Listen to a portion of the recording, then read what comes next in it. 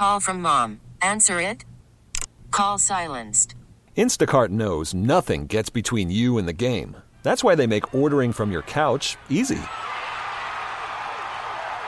Stock up today and get all your groceries for the week delivered in as fast as 30 minutes without missing a minute of the game. You have 47 new voicemails. Download the app to get free delivery on your first 3 orders while supplies last. Minimum $10 per order. Additional terms apply. TuneIn is the audio platform with something for everyone. News. In order to secure convictions in a court of law, it is essential that we conclusively. Sports. Shot clock at 4. Doncic. The step back 3. You bet. Music. You set my world on fire. Yes, and even podcasts.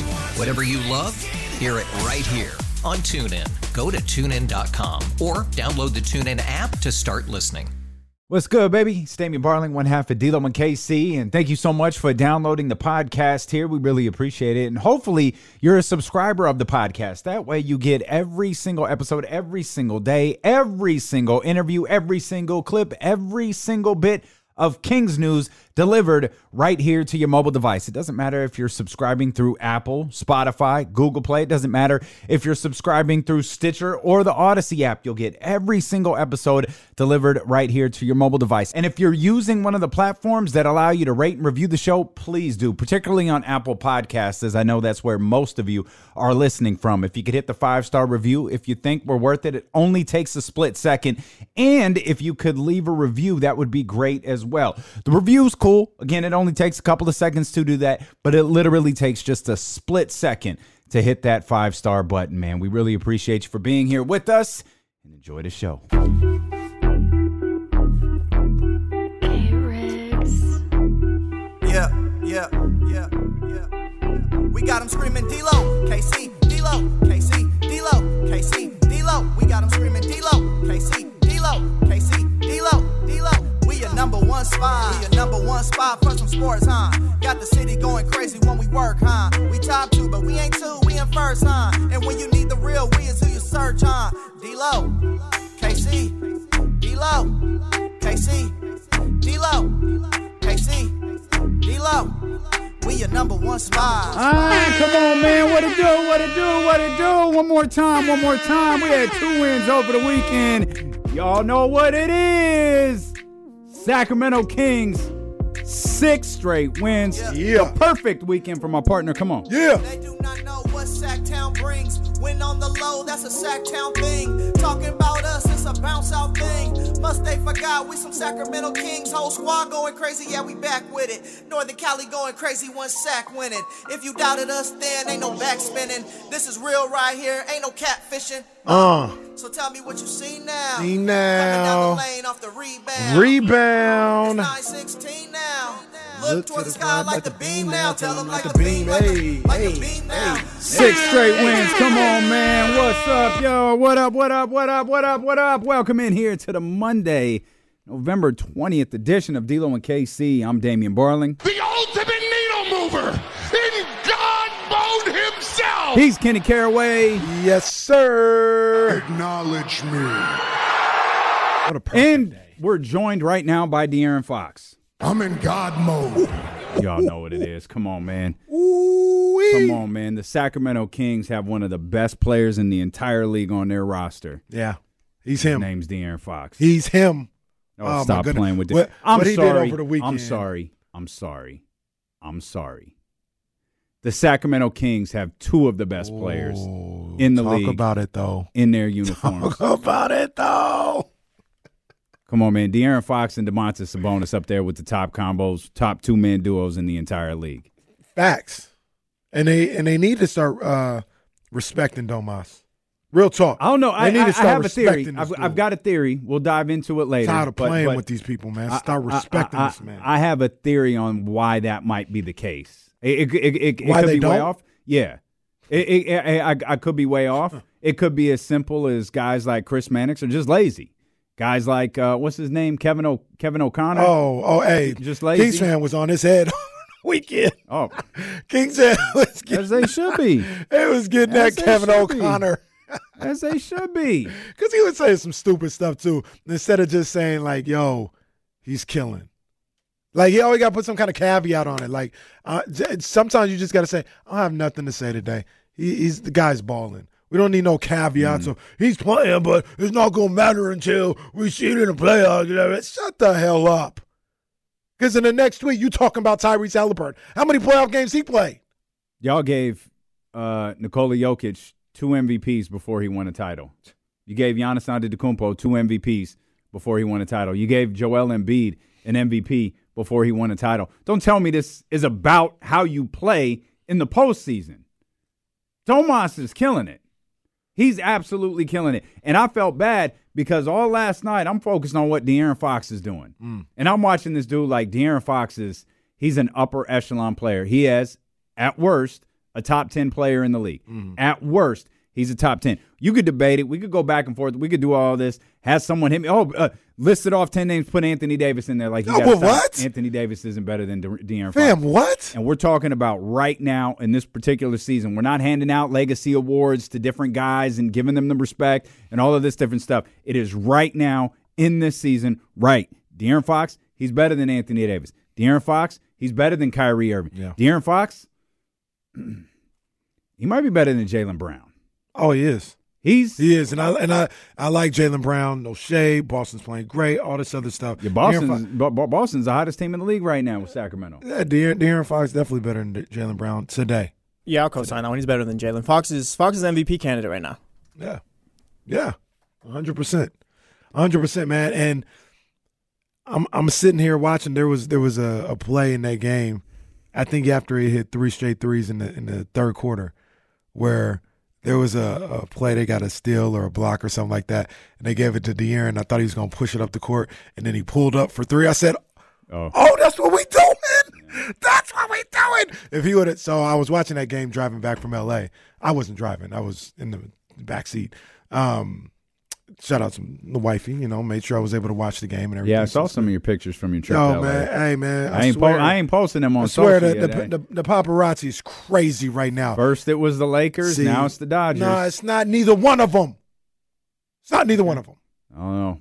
There's over 500 people in the stream right now. We can let them judge for it's themselves. Crazy, bro. Hey, bro, number one, people don't be looking at the picture, bro. I'll be like, yo, what the hell is this? It looks like you're upset that the paparazzi caught you outside the Dodgers clubhouse. No, what happened is I flicked off the sign, and she's like, why are you doing that? And I said, because I don't want to be here. And then she took the picture. Why do you keep taking pictures in the ops territory, for one?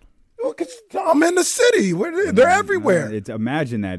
You just happened to find your way to the ops. It was on the City Walk. I was at Universal City Walk. They had that stupid Dodger store there. I flicked it off. She said, why are you flicking it off? I said, because I don't like them. And when I said, because I don't like them, she takes the picture.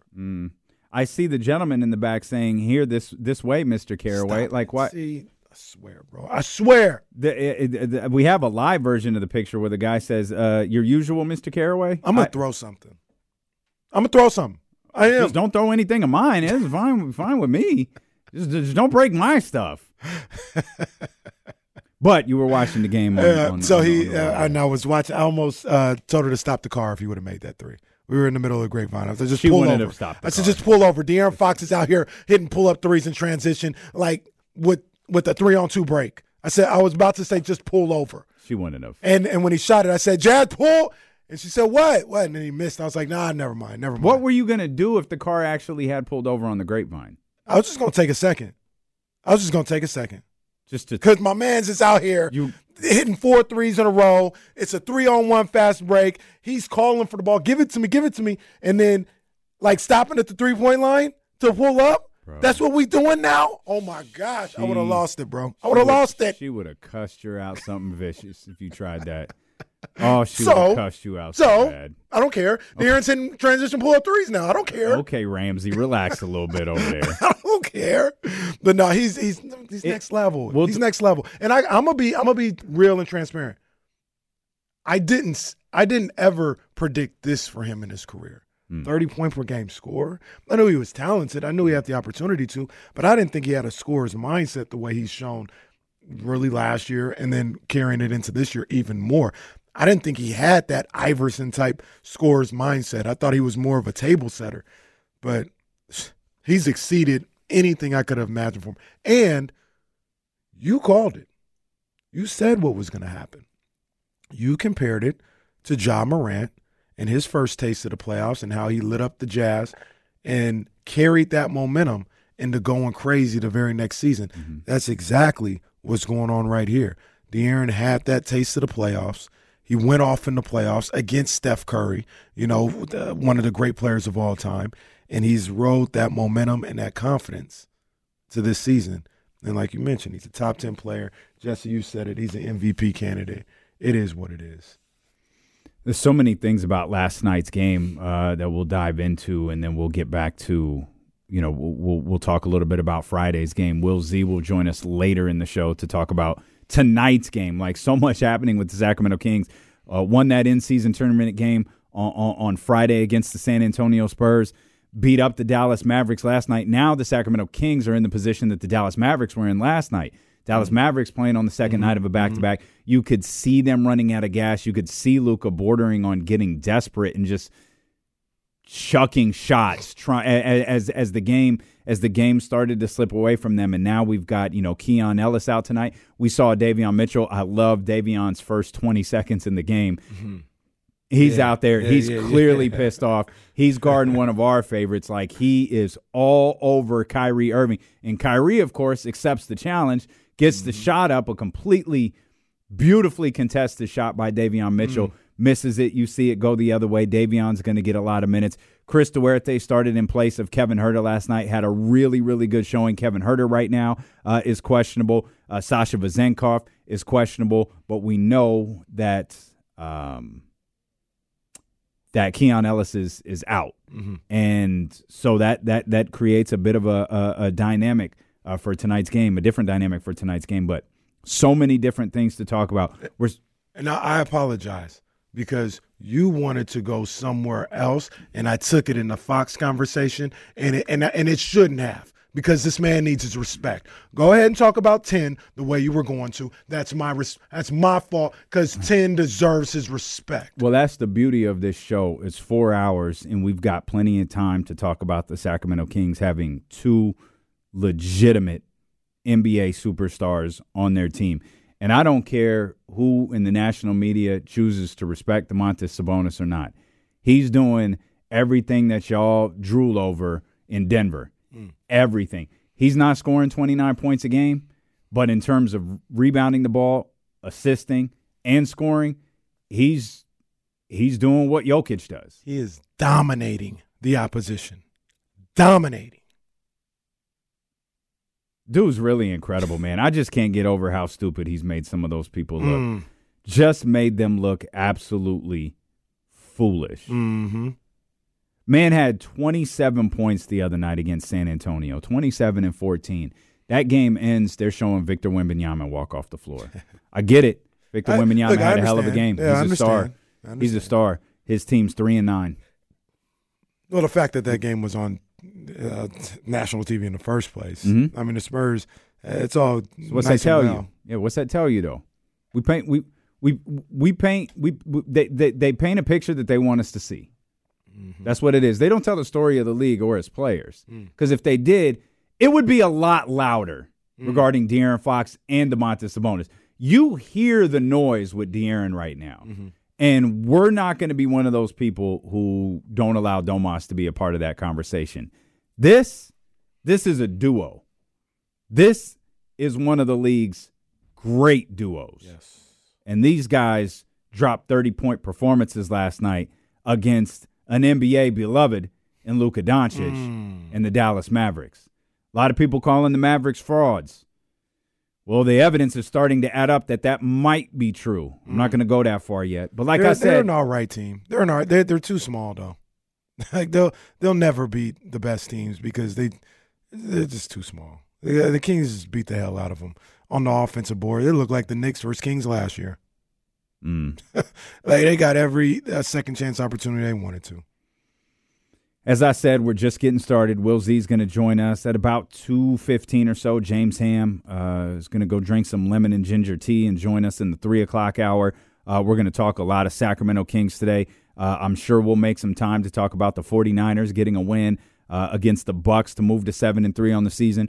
I'm sure we'll find some time to talk about the Raiders putting up a pretty solid showing against the Miami Dolphins. We'll make time for the NFL. But we're talking Sacramento Kings basketball right now. We're talking all of the different things that happened across this weekend. If you want to tap in, you most definitely can at 916-909-1320. Steelo and KC, brought to you by Sky River Casino here on Sacramento Sports Leader ESPN 1320. Temp check. What kind of summer are we having this year? A family road trip summer? A beach bum summer? Or a wake me when the sun sets summer? With Instacart, choose your own adventure and skip the shopping side quests. Where available, you can get ice cream delivered to your hotel, sunscreen to the pool, or cold brew to your bed. Well, door. In as fast as 30 minutes. Wherever you find yourself this summer, you can get the goods. Download Instacart for free delivery on your first 3 orders. Offer valid for a limited time. Minimum $10 per order. Excludes restaurants. Additional terms and fees apply. TuneIn is the audio platform with something for everyone. News. In order to secure convictions in a court of law, it is essential that we conclusively. Sports. Shot clock at 4. Doncic. The step back 3. You bet. Music. You set my world on fire. Yes, and even podcasts. Whatever you love, hear it right here on TuneIn. Go to TuneIn.com or download the TuneIn app to start listening. Okay, picture this. It's Friday afternoon when a thought hits you. I can waste another weekend doing the same old whatever, or I can conquer it.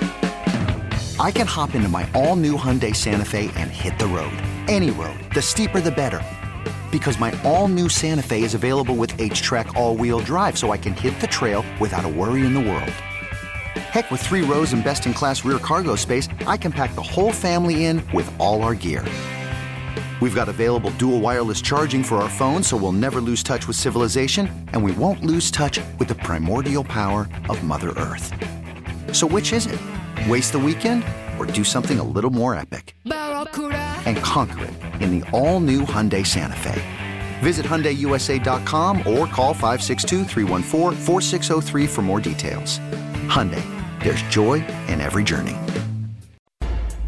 Big shout-outs before we get back to King's business. You just heard, as it always is, D'Lo and KC, brought to you by Sky River Casino. Shout out to Sky River Casino and the Elk Grove Food Bank and all they did for the KSFM Thanksgiving food drive out at the grocery outlet on Friday. Shout out to Michigan Wolverines, who came through with his beautiful daughter. Shout out to my man Bruce and his brother Dean. Man, I'm so mad. I missed everybody. I had to jet out quick because I had to catch a plane.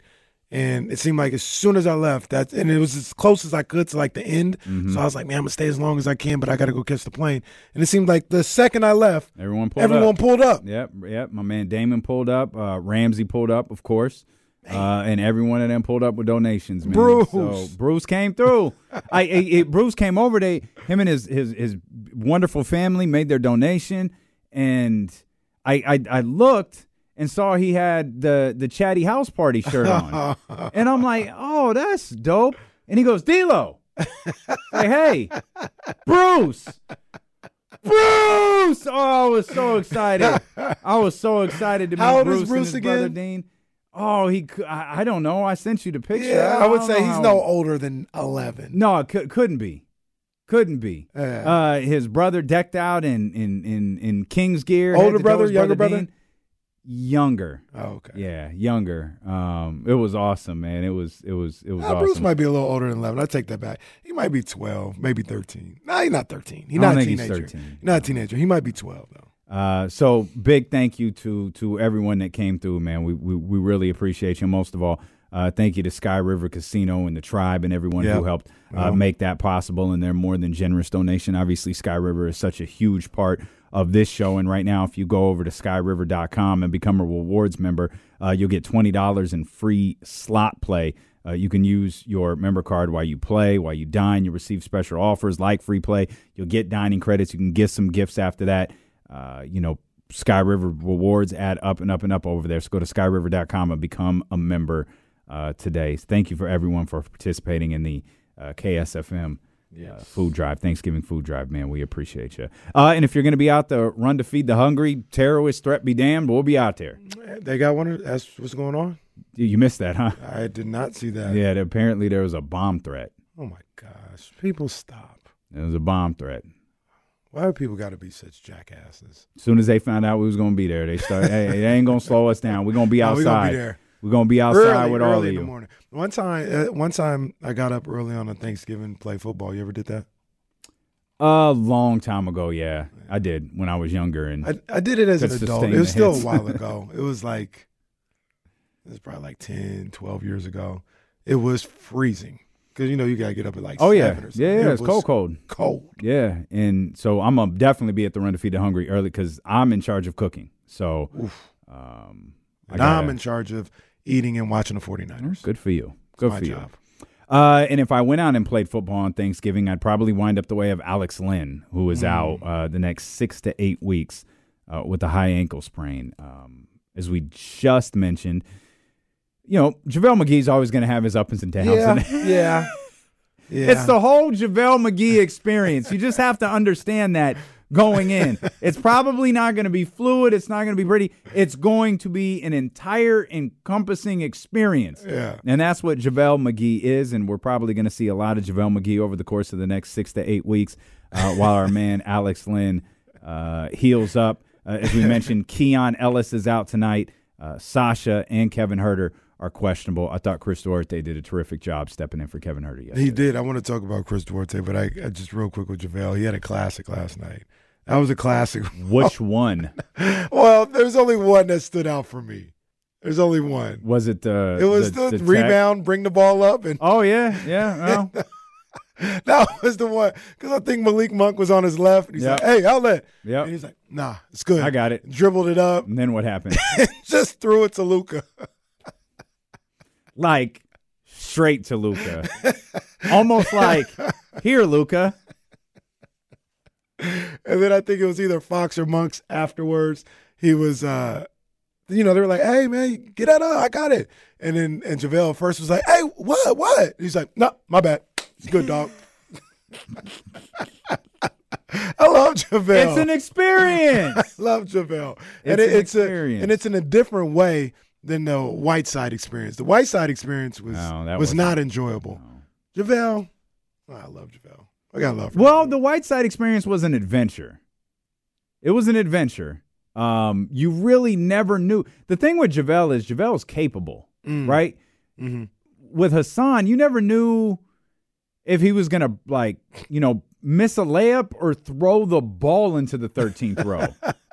It was never quite clear. Or, De'Aaron go to hit him for a pat and it just hits him in the side of the face. There's that too. You just never were quite sure what was going to happen with Hassan Whiteside. And it's similar with JaVale. Like, he's a little bit more under control, but at times he loves that sweeping hook. Oh, he does love the sweeping hook. I'll say that. He does love the sweeping hook. He loves that sweeping hook working shot. on it a lot. He must have been. But even with all that being said, there was still good moments from JaVale. Absolutely. JaVale had 6.7 rebounds. Yep.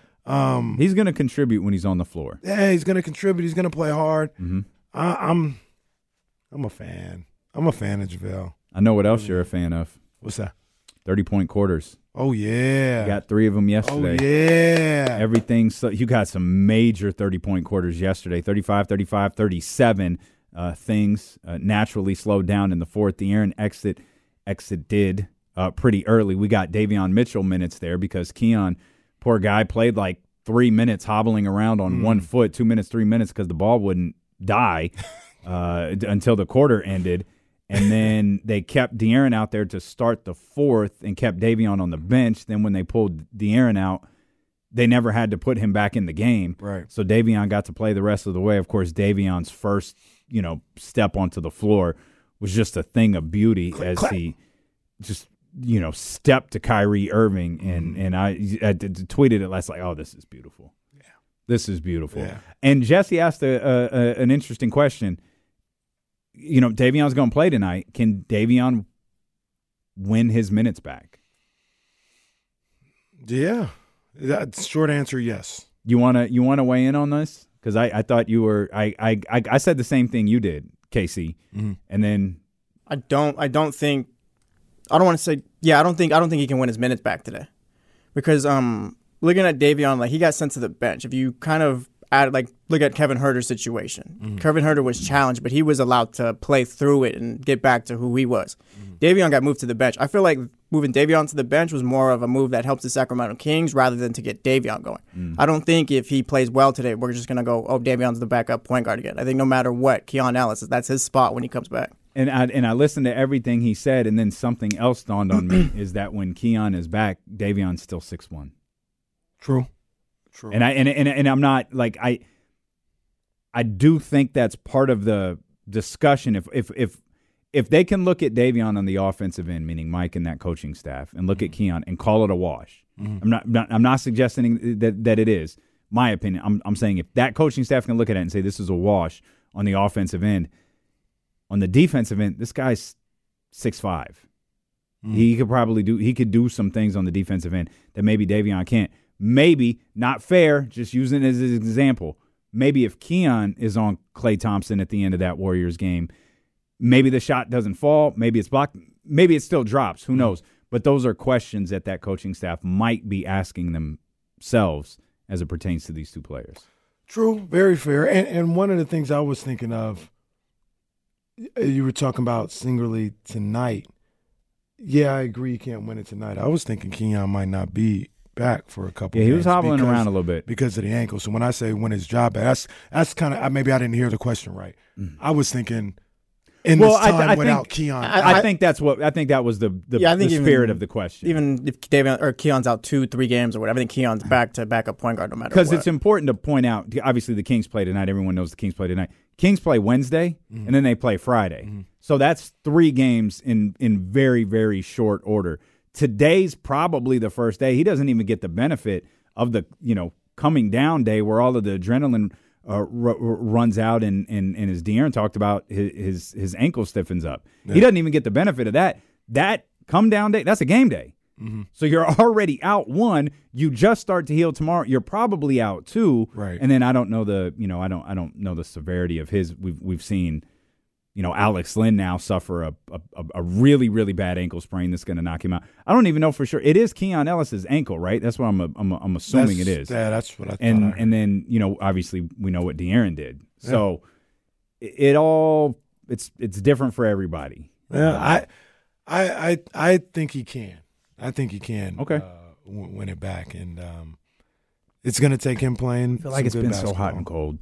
Yeah, like for last year. Yeah. And this year. He had never gotten DMPs before. Right. Before this year. But it just feels so hot and cold that it's starting to feel like a little like Terrence. Mm. It's starting to feel like Davion could fall into that Terrence Davis role where, and I don't mean that in a flattering way, some days he'll play and some days he won't. Right. Yeah, it could be that. And it wasn't even just days. Sometimes it was stretches. Right. Terrence didn't play, and then he'd play a game or 2.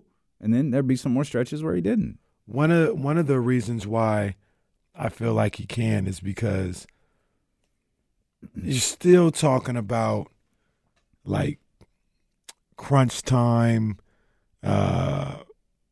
for like more minutes than usual, right? Like Keon started, he's playing, he's getting minutes, but he's not playing 25 minutes a night. Like he's getting maybe 10 to 11 minutes.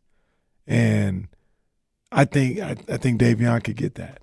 I think he'd get that. The other thing about it, too, that I think about is Keon's game log.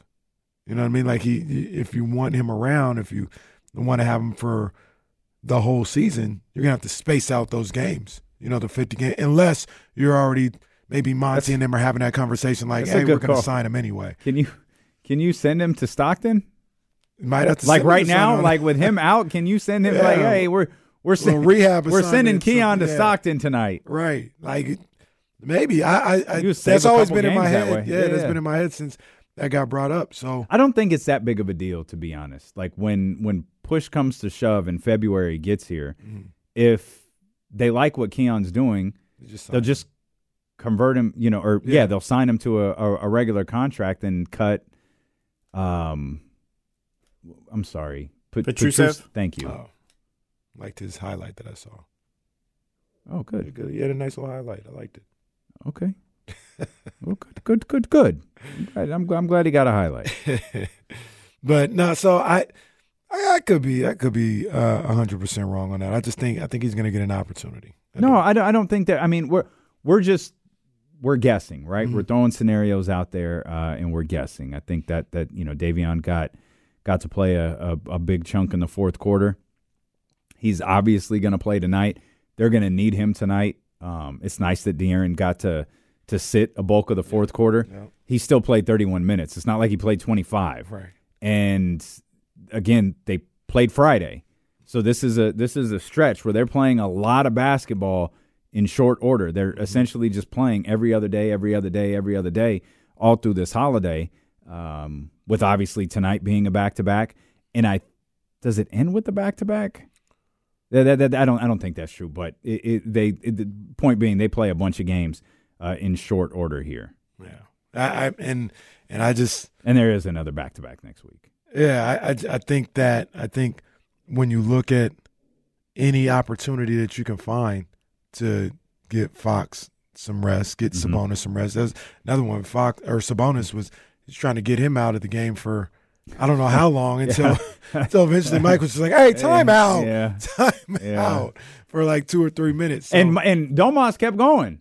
He's like, "I'm here." He got fouled like twice. Like, can't sub the guy at the free throw line.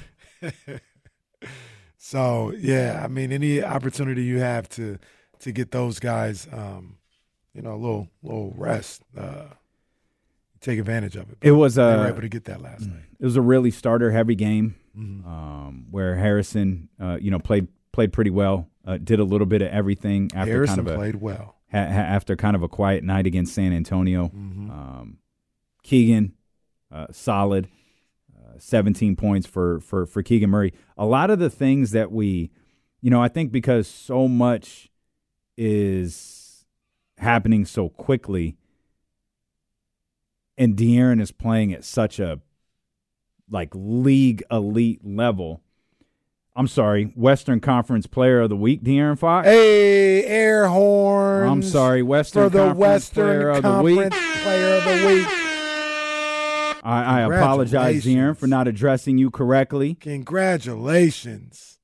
Western Conference Player of the Week, De'Aaron Fox. Yes, indeed. So much is focused on him that all of the, hey, what if Keegan Murray does this? What if Domantas Sabonis does this? What if we see that? A lot of that stuff is happening. It's being drowned out by how amazing De'Aaron Fox is. But and not that Keegan Murray's being drowned out. We've spent a great deal of time talking about Keegan, his play as a two-way guy, what he's doing, meaning both sides of the floor, what he's doing on the offensive end. But Keegan's cooking. He is. And Fox, you mean is cooking? No, Keegan Murray. Oh, Keegan okay. Murray is cooking. I thought you were saying. Well, because Fox Player of the Week. Yeah. No, I'm saying De'Aaron is drowning everything out. Yeah. Well, we talked about him drowning how great Domas is. He could have been Player of the Week too. Exactly. Exactly. He could have been Player of the Week himself. And all of what he's doing is like, hey, remember the what ifs with Keegan? It's happening. Hey, Malik. I don't do what Mike did last year. Malik is like the sixth man of the year right now. Yeah. And I'll Jason Jones this whole thing. It's November. Calm down. Okay, I got you.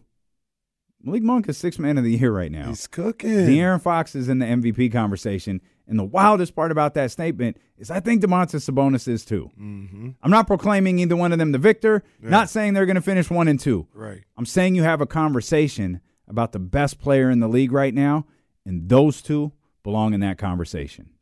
Watching that game last night, I was looking like you could see what I'm about to talk about and look at it two different ways, right? I was watching that game. The Kings were kept trying to take control. They would get it to 9, and then Tim Hardaway would hit a 3 and it'd go back to 6. You know what I mean? That happened like 3 or 4 times in the first 2.5 quarters. And I was like, damn, man, they can't get away from these guys. They can't get away.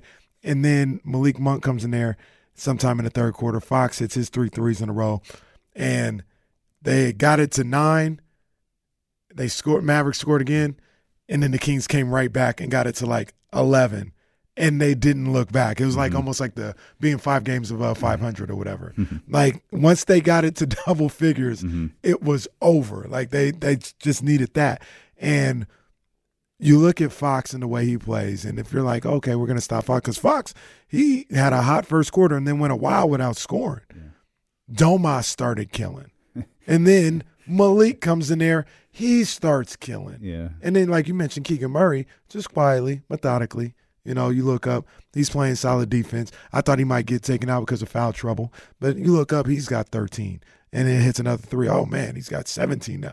Like, they just come at you in waves when he's got, and that's without Kevin Huerter, who have been playing really, really well. Yep, and again, shout out to Chris Duarte, yes, who stepped into that role, managed. Chris Duarte went 3 of 4 from 3, played 32 minutes last night, and 13 points, 8 rebounds, 4 assists. You couldn't ask for more from him. Yeah. And a masterful job on his part stepping in for Kevin Huerter. I'm glad you brought him up because earlier in the season, we're still early in the season, but still earlier in the season, I didn't like Duarte's minutes at all. I said it numerous times. Give them all to Davion. I don't think Mike did either. Yeah, I didn't. That's why they kept getting smaller. Right. But I would say that, and then I remember what James Ham would say, and he was right. And I was like, kind of had to check myself or give it some time. I was like, this guy, he didn't play a lot last year, due to injury. His minutes were up and down due to injury and because of that roster. He's moving over to a new team now. Give him some time to get his legs under him. And I don't know if all is fixed right now, but in the last 2 games, the San Antonio game and then the Dallas game, he's looked a lot more at ease, a lot more in the flow of what the Kings are trying to do, and like he's starting to get his legs under him. And that would be a great sign. He played phenomenal yesterday. He did a great job. He was another one I was watching. I don't know if you noticed in that first quarter, damn, the Kings couldn't get no subs in when they wanted to. Duarte was exhausted. Yeah, my man was gassed. And the sub was at the table. No stoppage in play. Cord Duarte had to keep running up and down the court. But he was playing hard. Man. He was getting after it. And we know Kings will throw up if they have to. We learned that. You got to throw up. Just throw up. Ain't nothing wrong with it. So shout out Duarte, man. He played really well yesterday. Glad to see that. The depth of this team is proving really solid so far. It's obviously going to be tested again tonight. Now with Keon Ellis out, and we'll wait to see what happens with Sasha. I'd be surprised if Kevin Huerter played tonight, but it's a day-to-day thing with him. It's on his non-shooting hand, as the broadcast team pointed out on a couple of different occasions last night. So those are all positives, but the depth of this team so far has proved to be a strong asset. Will Z is always a strong asset for us. He's going to join us here in the 2:00 hour. Pointed out last night that the Kings are 6-0 when they have 30-plus assists in a game. That's that Dame stat. 34 assists for the Sacramento Kings last night. Yeah, that's that D-Lo stat right there. Yeah, I think it's a great stat. I mean, credit to Steve Kerr. Steve Kerr was the one who alerted me to that stat. And it was like, oh, okay, I'm going to start watching that number. And to see that they're 6-0, well, one, to see that they have 6 games of, 12? Where they've had 30-plus assists. I like that ratio. Give me that. Yeah. Give me that. Kings moved to 8-4 on the season, 6 straight wins for them. Hey, we didn't even talk about the 5th straight win and how they got to 7-4. So that's the crazy. That's the tough part. That's the tough part about Friday night's games is we're doing all of this talk about De'Aaron. Yeah, by the way, he scored 43 on Friday night. 43 on Friday night in-season tournament win. The Kings are in first place 43 in their group. On Friday night for the Western Conference Player of the Week and leading scorer in the NBA. This dude going crazy right now. Going crazy. National TV, Doc, Doris, Mike Breen, they were all there to witness it. They really wanted Wemby to shine, and Wemby played well. He did. But he did. That was De'Aaron Fox's game. That was De'Aaron Fox's game. So, and you know, we could talk more about this as the day goes along, because that game kind of does deserve some time. It was one of the weirdest games in recent memory. Like, the Kings were down 18. We're at the food drive. It's like, it's cool. We just put the phone, like, kind of would walk away from the game, and they're down like 15. They're fine. They're fine. Battle back. Go up 16. Lose that lead. And then, of course, now you're thinking, okay, I think they're in a good position to win, but you've got to score points in this one. So now you got Victor Wembanyama scoring with like 3 seconds left. Kevin Huerter screwed all of Las Vegas to try to get some extra points for Sacramento, and took, I think it was a 7.5, 8.5 point spread. And the Kings won by 9 because of Kevin Huerter's layup at the end, which, again, that matters because it's a tournament game. Like, the point differential I wouldn't bet matters. on those tournament games. Oh, my gosh. I would not bet Absolutely on those not. games. Absolutely not. And you want to know something else about Friday? 7 lead changes, 7 ties. Goodness gracious. The first crazy part is it was 23-5 to start. It wasn't just your regular 18-point lead. It was 23-5. That was an ass whooping. I said, oh, my gosh, what the hell's going on? Yep. The other thing about it is, hey, maybe it's just me. Victor was kind of terrifying. I was like, yo. I was treating him like Steph. I was like, Vic's out. Hey, we got to go to work. Those non-Wemby minutes. Got to take advantage of those non-Wemby minutes. Like, what the hell do you do with this guy? I was almost like, shoot, that's how I felt about Zach Collins. Oh, this guy. Zach Collins. Jesus. All of a sudden, the irresistible force, Zach Collins. Jeez. Have you seen that meme or GIF or whatever of LeBron when he was trying to hurry up and shoot the free throw before Kawhi came in the game? Yeah. Yeah. That's how I felt when Wemby got in the game. I was like, oh, man. Oh, damn. Here comes Wemby. Inbound the ball. Quick. You know, he was terrifying. I don't know how I'm going to feel about this guy in 3 years. He's scary. De'Aaron held it down in the post, though. Made him travel. Yeah, he did. Yeah. Well, you're kind of tongue-in-cheek there. You talked about that third quarter, and I can point I can point to a particular play where I felt like the game shifted. You talked about getting it to a double-digit lead, never looking back. I feel like there's one particular play that started that. Okay. And it was a De'Aaron Fox play. It was not on the offensive end. We'll talk about that. We're just getting started. Stilo and KC. More Kings coverage ahead. If we have time, we'll get into the NFL for sure. The phone lines are open for you. 916-909-1320. Stilo and KC on Sacramento Sports Leader, ESPN 1320. I want to make quick mention because I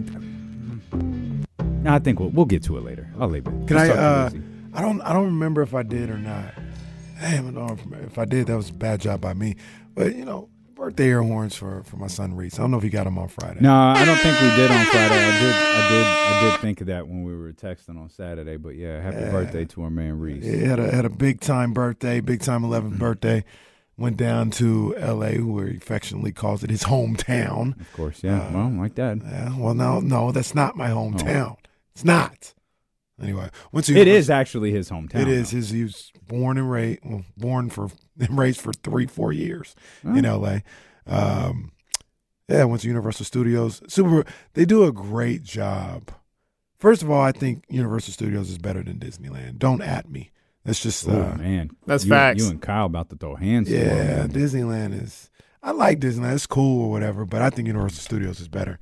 And they did a phenomenal job with Super Nintendo World. There's still some things they can work out. They can add to it. It could be, but it feels special when you get in there and you're like, oh, Mario. They got the Mario store with the hat, all this other stuff. Yeah, they did a really good job with that. And then I want to give a shout out to my people over at Jordan Brand. On Sunday, we went down to the Jumpman LA store. Got a tour of the building. Not everybody gets the tour. You know what I'm saying? I had my boy feeling like VIP. So, you got a tour of all the levels in the building. Went outside on the rooftop court, got to hit a couple of shots out there. All by himself. That's not a place that you can get to on his own. So big ups to him. Big ups to my man over at Jumpman. Shout out to my man LaRon. Shout out to my man Sean. They set it all up. And that store is amazing. You ever been to the Jumpman LA store? I haven't. You would enjoy it. No. That store is amazing. I haven't. I don't know anyone like that, so I can't go. Best part of this shout out is that Reese Summerson. Oh, that's nice. Thanks, Casey. Yeah, probably. He's probably listening going, Dad, stop telling my business. No, you don't call him Dad. Remember, he calls him that's KC. Right. You're right. Yeah, you're right. You're 100% right. Stop telling my business, Kenneth. I ain't here for that. Let's get Leezy in here. 916-909-1320. Leezy. Let's go, Yo, D-Lo and KC, two of America's most wanted. What's up, y'all? Hey, JL, what's up?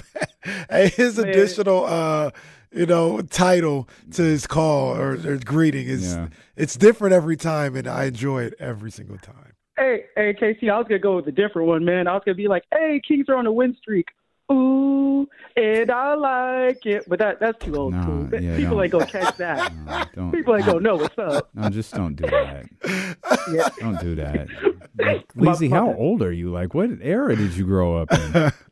Hey, I know good music, man. That's my thing, man. No, kids, okay, I got you. No, that's facts. That's facts. Tony, Tupac, Drake, whatever. I'll be with it, man. You went Tony to Tupac to Drake. All right, Leezy. Leezy a fool, man. What's going on with you, dog? Leezy gone? Damn. And hey, oh. I don't know. Yeah. Oh, no, yeah. that was a day. No. I don't think your cell phone service is really pleased with this call. They cut you off there for a minute, man. Go ahead. Oh, dang. They trying to stop me, man. That's right. Hey, I just wanted to talk about Fox real quick, man. Hey, and Keegan Murray, a.k.a. Kawhi Murray. Hey, man, Fox is killing it this year. I know in the past I've been hypercritical of Fox, but, hey, man, what's it going to take for him to start getting some real MVP consideration? Because we've seen this team without Fox, and it's day and night when he's on the court and when he's not. You know, when Sabonis first came over, I thought Sabonis was the new engine, like really powering the Kings. But I don't know. It's looking more like Fox nowadays. And also, do you guys I probably asked this in the past. I always be calling y'all. Do you think Keegan Murray can really step up and take that position as the second best player on the team? Because it's starting to look more and more like the second or the third? I say second. I don't think he gets second. No. I don't think he gets a second. That's not a slight on him. No, that he's got two All-Pros. That is who Domas Sabonis is. That's his spot. I still think Domas can be the engine, just because we all saw this come together with the hug heard around the world when Domantas Sabonis got here. Yeah. That doesn't mean that De'Aaron Fox isn't the best player. That doesn't mean De'Aaron Fox isn't, the most important player on this roster, but it does feel like Domas brings a lot of this together. Now, I think they can survive. We've seen them like if Domas is, and no one wants to experience this, but Domas out like a game, 2 games, you survive that. Domas out long term, I think that's tough because that restructures your game plan a lot. Yeah. De'Aaron, so much, the term has almost become overused, but it's completely appropriate. Domas unlocked something in De'Aaron Fox, and it's created this incredible duo that is one of the best in the league. And you talked about when the Kings finally extended the lead to kind of double digits, and it was like once they got there, they were never looking back. There was a play, I don't remember the score, didn't timestamp it. That's my bad. Should have. Wasn't taking meticulous notes last night. But everyone will know it when I say it.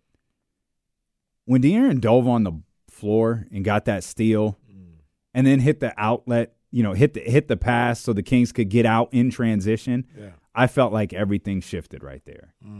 And it shifted on both sides of the floor for me in my visual experience watching this. I was more hyped. I was watching the game more hyped. I feel like the Kings responded. It's the high school high thing you talk about all of the time. When the guy does that, oh, yeah, we following suit. We winning for this dude. Yeah. We winning for this dude. Because that team was busting their ass on the defensive end. Because every minute through most of 3 quarters, I'm fearful of Kyrie Irving. Every time Kyrie had the ball and would do something, get to the basket. I remember what he did last year. He was hitting shots yesterday. I remember, right. And I remember I was like, y'all talking about Luka. I've seen Kyrie shut down a watch party. I've seen Kyrie shut down a packed watch party by himself. Mm-hmm. And I felt like the Kings' defensive intensity elevated just a little bit more after that play from De'Aaron Fox. And they never looked back after that. Yeah, I think it was a second quarter play off the top of my head. Because I just remember the way he stole the ball, what direction they were going. Mm-hmm. They were going, if you're watching on TV, they were going to the right. Mm-hmm. So it was second quarter play, and, it was a great play. It was a great play, great hustle play by your best player, one of your best players, whatever you want to call him. And it is a tone setter, to see that play being made. And I just think that's the type of guys they have. They don't need anybody else to do their dirty work.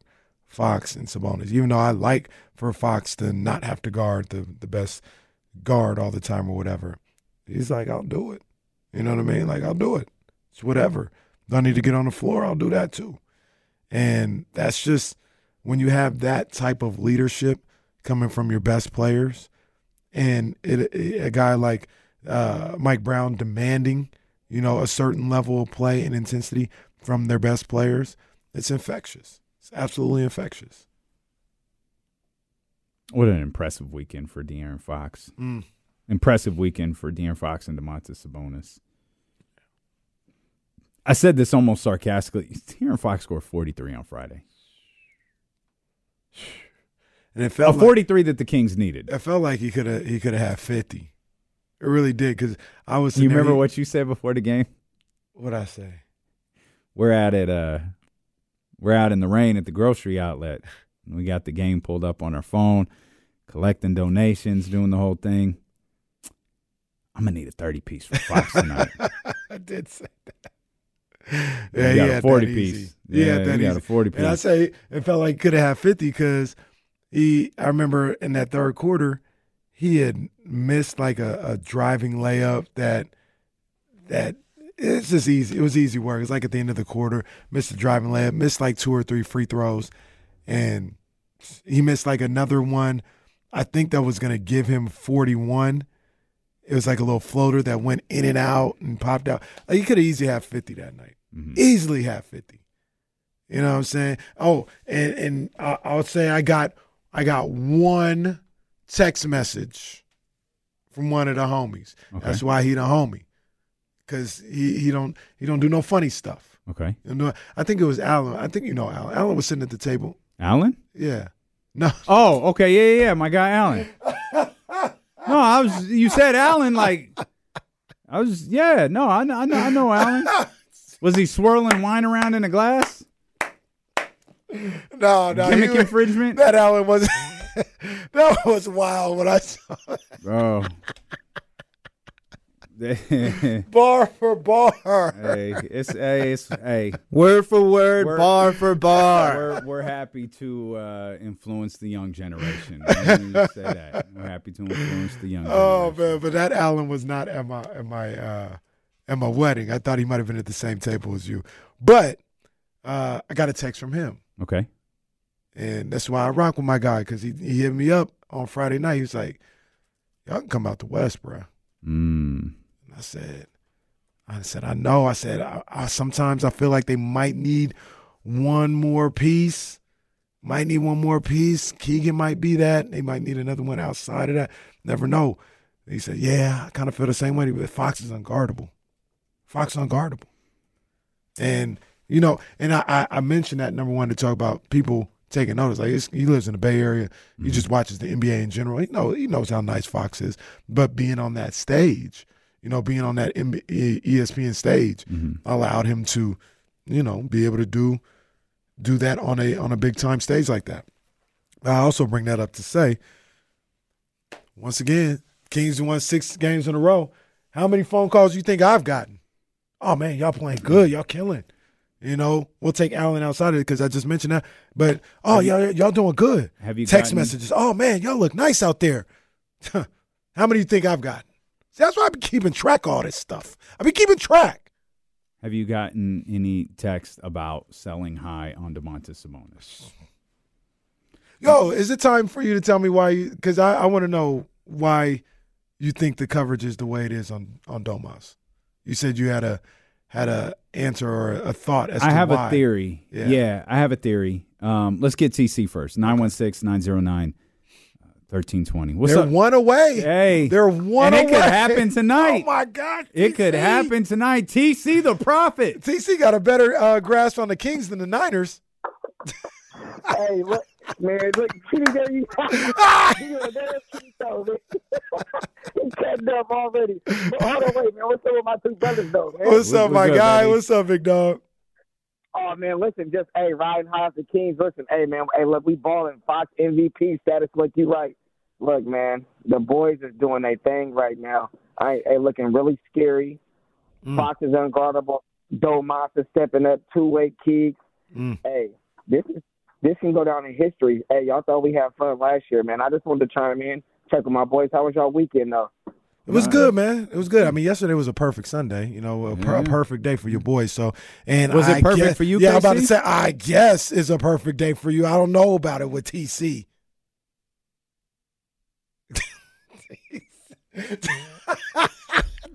I didn't know we were still talking to TC. I cut him on that. I didn't know we were still talking to him.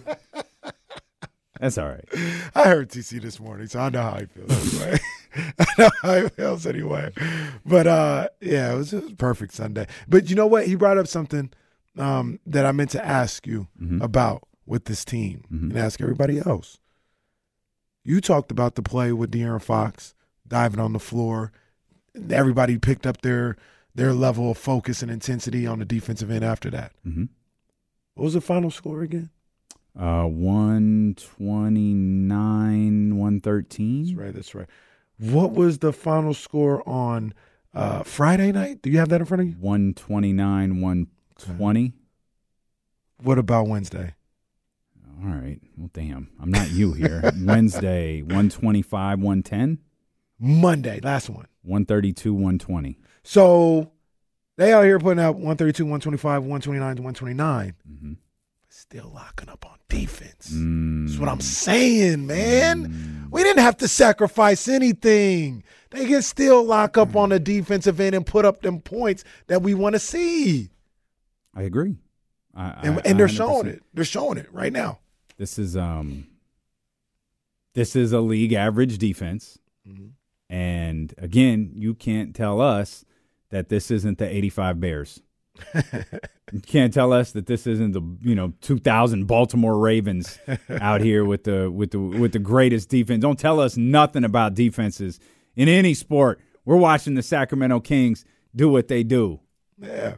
You know what's so crazy about that 3-game losing streak? You know how bad they were offensively in the 3 games?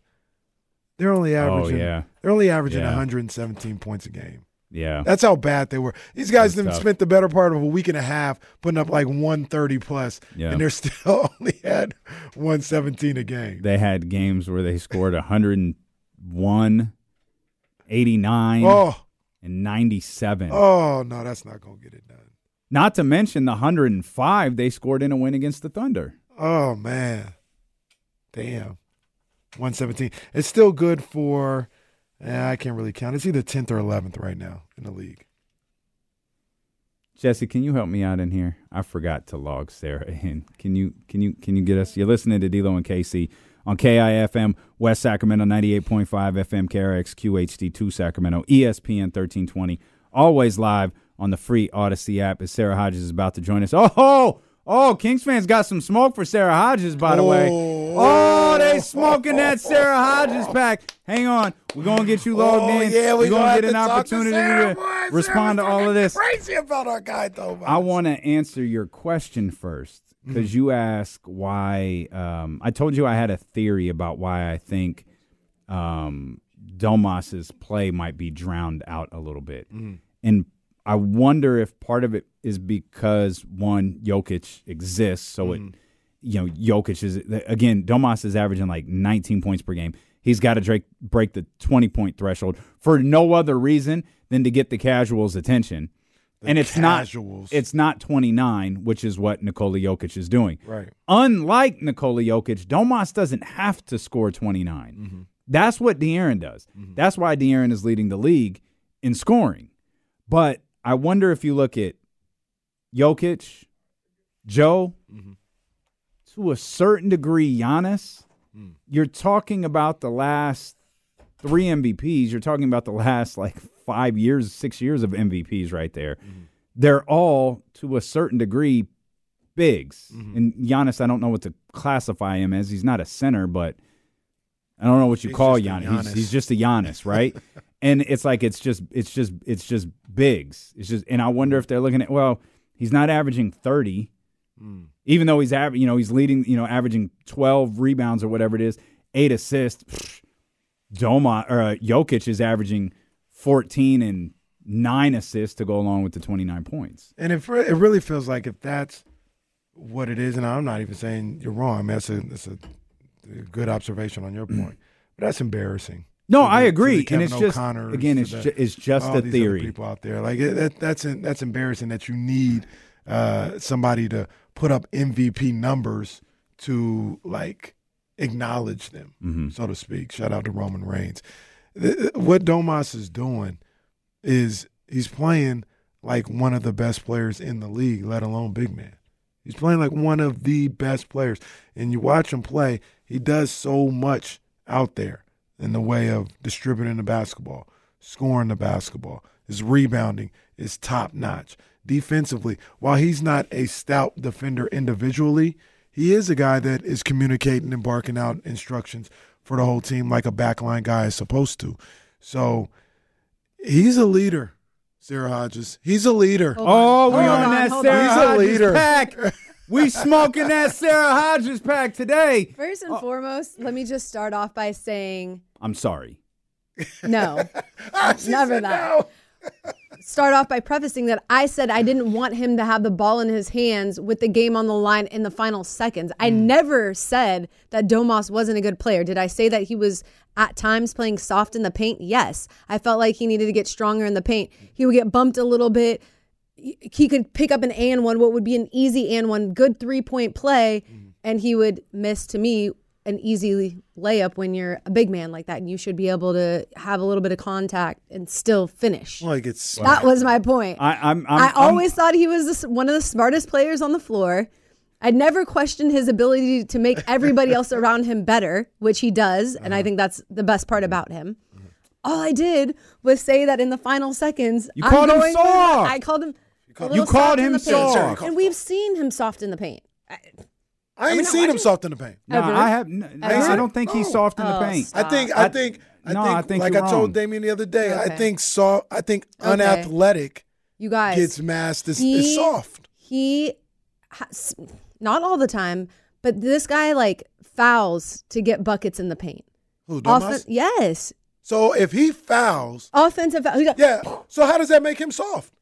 Well, when it's him getting a little bit bumped, that's when he can't finish. But I think that's the thing. I don't think he's getting a little bit bumped. I think he's getting roughed up and he's playing through it. Sometimes. Because it's to your point. I think that's fair. That does happen, but to your point, he does deliver the blow. To my point, that's to me, that's the point of him not being soft. I will soft. say in the last since we it gets crazy in I there. will say since we did talk about this last week, he has played a lot tougher. Well, we got to thank Sarah Hodges. Yeah, I will say that. I was what? I was like, oh gosh, of course. After I say that, maybe he was listening.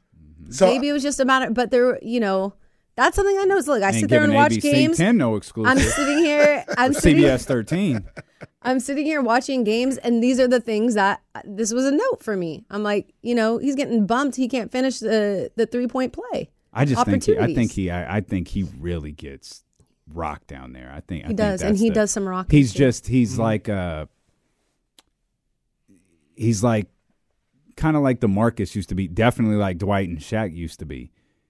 You got to hit them pretty hard. Domas is absurdly strong. Yeah. And you got to hit them pretty hard to throw them off their shot, off their game a little bit, and that's what I think happens.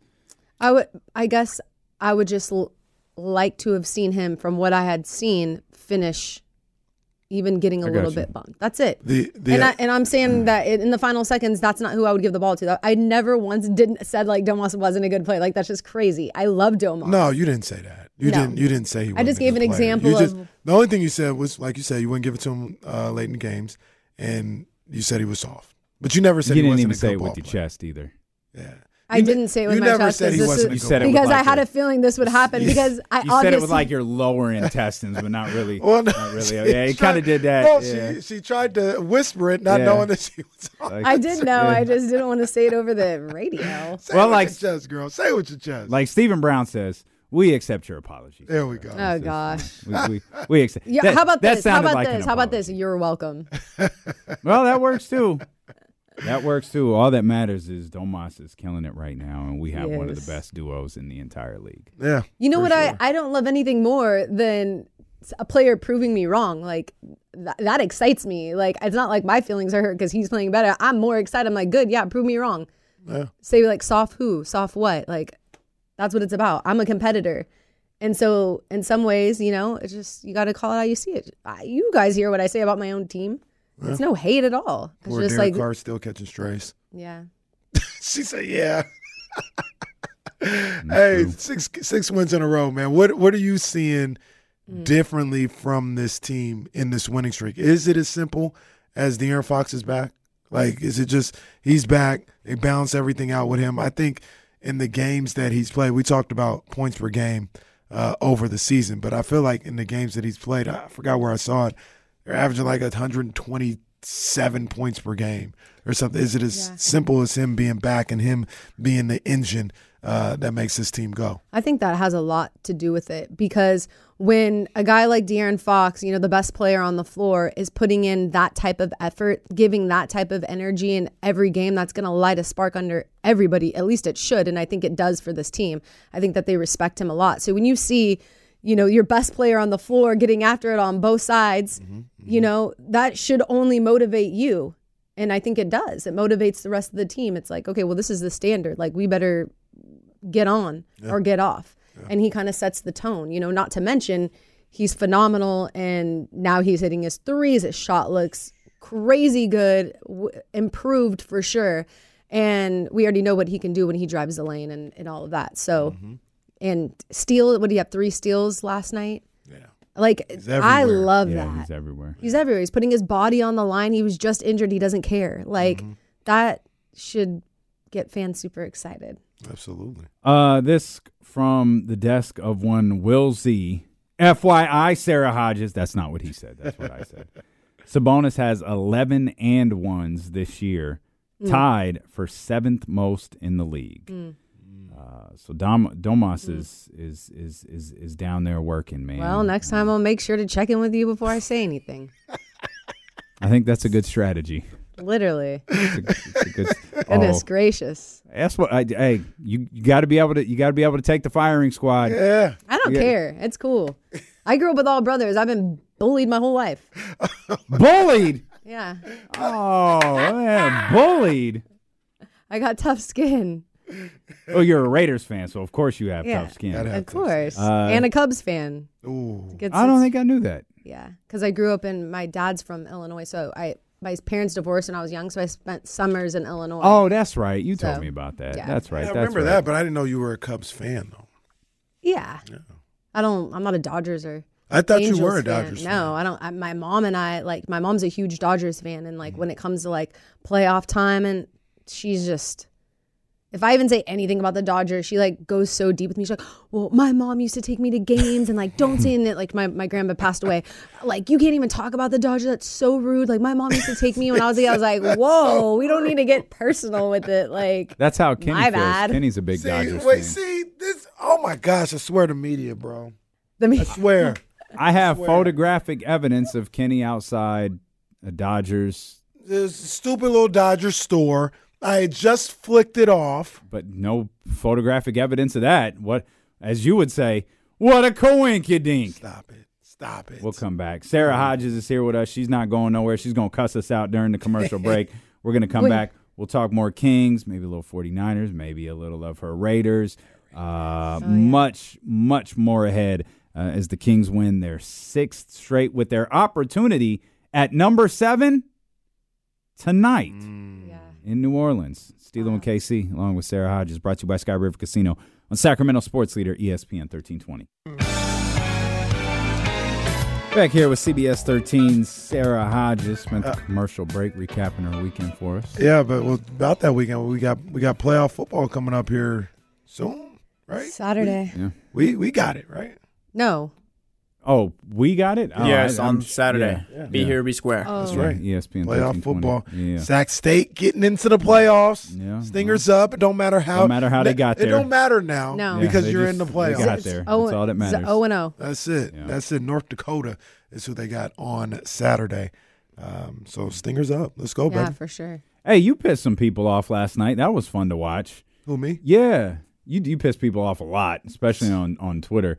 But They say F me for. the new era of the Western Oh, Conference. yeah, they didn't like that. They got in there Oh, feelings and there's so about many that. people. So there was a tweet that Two particular fan bases seem to be really, really bothered by that tweet. And, I mean, just the critical thinking skills have got to be better from a lot of people. And so what I said last night, let me see if I can find it. I don't even know where I had it at. I said it somewhere. But basically, I said Kings, Thunder, T-Wolves, Nuggets. The new era in the Western Conference is about to start or something like that. Number one, I didn't even look at the standings. I didn't even realize those were the top 4 teams in the standings.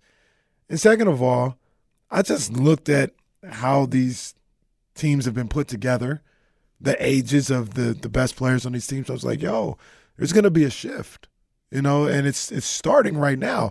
That doesn't mean the Lakers or the Warriors or the Clippers, anybody can't do anything this year. They could all be in the Final Four this year.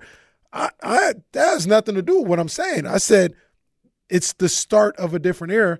Also because, what do you think, Steph and LeBron just going to play till 70? Exactly. Like, no, they're at the tail end of their career, and they got these guys ready to take over, these 4 teams that I talked about. But, yeah, to your point, a couple fan bases, it's only November. Not pleased.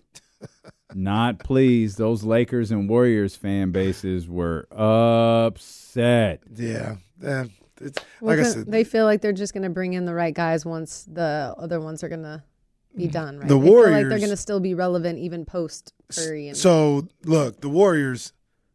I don't mean this as shade. I'm just being real. I mean, there's no evidence to say they're not the Chicago Bulls. The Chicago Bulls of the '90s. They had Jordan, and then it was just nasty for years. And they haven't gotten back to that level since. I know they had Derrick Rose for a year or two, MVP season. They still lost in the conference finals in 5. Then he got hurt and all this other stuff. Like, they haven't got back to any kind of real championship level since. But you're talking about when Steph retires, right? Because, right. Because the difference between the two teams, and I don't know if I'm validating I don't know what point this is making, but the Warriors made the playoffs and don't win the finals, right? The Bulls don't. Yeah. The Bulls went to the finals 6 times in 8 years. Once they got over the hump of making the playoff, it was they just won championships. Then Mike left, and it was over, and that was it. I mean, that's not what's happening with Golden State. It's like it's more of a slow burn where you think maybe they're not a title contender, but they're probably going to make the playoffs, and it doesn't feel like it today. And I don't think that they're going to play bad. You know what I'm saying? I think they're still going to be good and competitive, regardless. Yeah, I mean, I'm even talking about when Steph leaves, though. Like when Steph leaves, so when Steph leaves, that's a different and that's they're a not different they're not the Lakers, right? Yeah. The Lakers are a team that traditionally, when a superstar leaves, when Kobe leaves, you'll get LeBron. You'll get LeBron. Yeah. When LeBron Magic leaves, left, you'll get you Anthony ended Edwards. up getting right. But maybe Steph changes that, and maybe them winning the way that they have changes that. Maybe, but I doubt it. I doubt it. Yeah, I mean, but normally a lot changes though. Steph seems like a guy players will like to play with when they're old, so that could be like a positive thing. One of the things that I think is happening with the Lakers is LeBron, and God rest his soul, but we all know people stopped wanting to play with Kobe because Kobe was getting older, and I think it was just getting harder to play with him. And he's already a hard individual to play with when he's young, don't take no much mess. less when his skills start to decline. I don't feel like LeBron James' skills are declining, but I think he's a hard player to play with. Period. But you don't think Steph's skills are declining? No. Okay. So, but in Steph's case, I don't think that's going to matter. Right. If Steph's skills decline at 38 and he wants to play till 40, I don't think a potential superstar who wants to play with Steph Curry his last 2 years is going to care. No one wanted to play with Kobe his last 2 years. Yeah. I don't think we're in LeBron's last 2 years. Ooh. And so we'll have to see who wants to play with him. He's even that, good. And these are the things that. See, that's the thing. I don't think he's ever going to look bad. It's just how much. Sorry, Casey. No, you're fine. How much goes into him being able to play? Like, we all know the Kevin Garnett story. Like, it took Kevin Garnett 4 hours to get ready to play 35 minutes in a basketball game for like 2 years. But see, these are the things that I'm talking about when I say I used to have these conversations with Laker fans when I was living down there when Kobe was, and I was like, "Yo, you guys are done." Here's the funny thing. Here's the funny thing. So Kobe was at the tail end of his career, and I said, "You guys are done for at least 10 years. Like done." Oh no, we're the Lakers. Like that won't ever happen. I was like, "Well, look what happened between 91 and when was your next championship?" And Kobe, yeah, 2000. Like that's 10 years. 10 years. Mm-hmm. Like that, and that's best. You didn't case even scenario. win in 91. No, and I was like, that's best case scenario. And this is why I chuckled, because I was like, that's best case scenario. That's like assuming you guys get Jabari Parker or Andrew Wiggins. Oh my God, remember that? Oh. Those are the conversations I was having. I was like, that's assuming you get one of those next guys. Y'all weren't outside for that conversation, boy. And it's almost the same thing. Like the next generation stars are really locked up right now. They're not going, like Giannis ain't leaving. Joel, maybe. I think Joel will go to the East Coast, go to the Knicks before he comes to L.A. Jokic ain't leaving. Booker's not leaving. Mm-hmm. Who else, if you want to go to the next tier or whatever? Talk about Ant-Man. I don't think Luka. De'Aaron Fox. Tatum, he not leaving. Yeah. Jaylen Brown not. So, like, say they're, and not this year, but next year, it just all falls down for the Warriors or Lakers. It's time to regroup. Who are you going to go get that's going to win you a championship? Yeah. Like, you're going to get somebody like LaMarcus Aldridge was at that point, like a cool little player, but he ain't changing your fortunes like that. Like, who are you going to get? Like, it's the era, that era is coming to an end. But you don't think that they can start a new era maybe within a few years of But one I think era Kenny's point, though, is with who? Well, maybe you have to see who comes out in the draft. Maybe you go that way. Lakers rebuild a little bit. Lakers had number Bronny. 2 pick for 3 years. Yeah. And then it took them another 3 years to like get the Anthony Davis, LeBron win a championship. That's 6 years right there at the worst. At worst, 6 years. So from the moment like it's looking like it is, I'll just say next year because who knows what happens this year. From the moment it looking like it is next year where it's like, damn, this thing is over. We got to regroup and find the next guy. You're looking at a minimum 6-7 years, and that's for the Lakers. But I ain't even talking about the Warriors. But who could be the Bulls. You know what's funny about that? Like listening to you lay that out and laying out these different timelines for the Lakers is the Warriors probably had their second incarnation of a team set, but this is a weird sentence because as an owner, you have to be able to answer this question. As a general manager, as a coach, as a player, the caliber of Steph Curry, and as a fan, for fun, as a fan, you answer this question. You could make the argument the Warriors sacrificed all of that to win one more championship. You sacrificed what could have been your next 10 to 15 years, but you got another championship out of it. And it's always and I don't know how you rationalize. Like if I was Bob Myers or even Joe Lacob or Steph, I don't know how I rationalize not winning the championship. Because if I'm those guys, I'm like, the hell does Kuminga's development got to do with me? Right. I'm gonna be 37 when he develops. Well, it ain't got nothing to do with me. And as a fan and somebody that is running that organization, all right, it's whatever. Yes, I got the chip. Right. I got the chip. I mean, that's all that that's matters. what it's about. Yeah, it's about It's hard the chip. to win games in the NBA. let alone win a championship. Right. Yep. Come on. And they won what damn near feels like an improbable championship. Right. So I look at the way these teams are set up, like the Kings, the Timberwolves, the Nuggets, who already have And one. credit to the Timberwolves because that was me. Playing well. They're doing their thing. I didn't buy it. Like I was like, well, I don't want to say I didn't buy it. It was more of, you got to show me. Like everybody keeps talking about you year after year after year, and you don't show anything. Mm-hmm. All right, I got you. And then message heard. And who was the other team I said? The Nuggets, Thunder. The Thunder. I mean, they're all set up a certain way to start to ascend as these teams are coming down.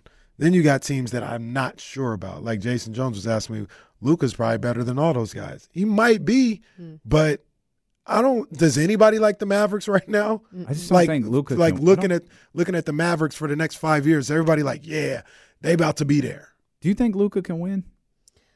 I think Luka has.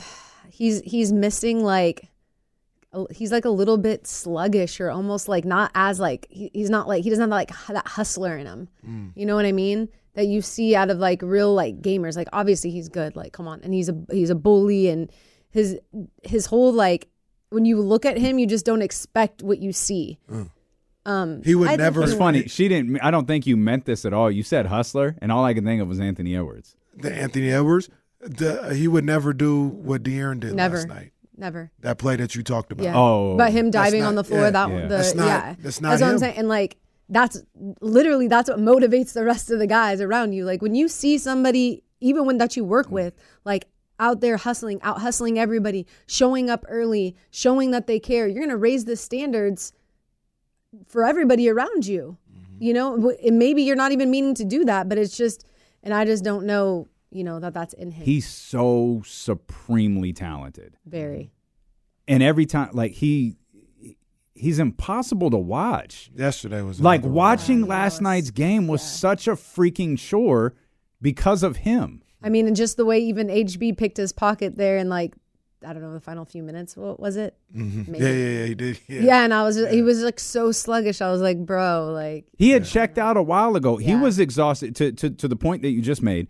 He was exhausted. Yeah. And fatigue, what's the line? Fatigue makes cowards out of all of us. Yeah. He starts jacking up shots because he feels the game slipping away, doesn't trust anyone else on the floor, despite you have one of the greatest playmakers of this generation on your team. He trusted only himself. And again, he was exhausted. And I'm not even faulting him for that.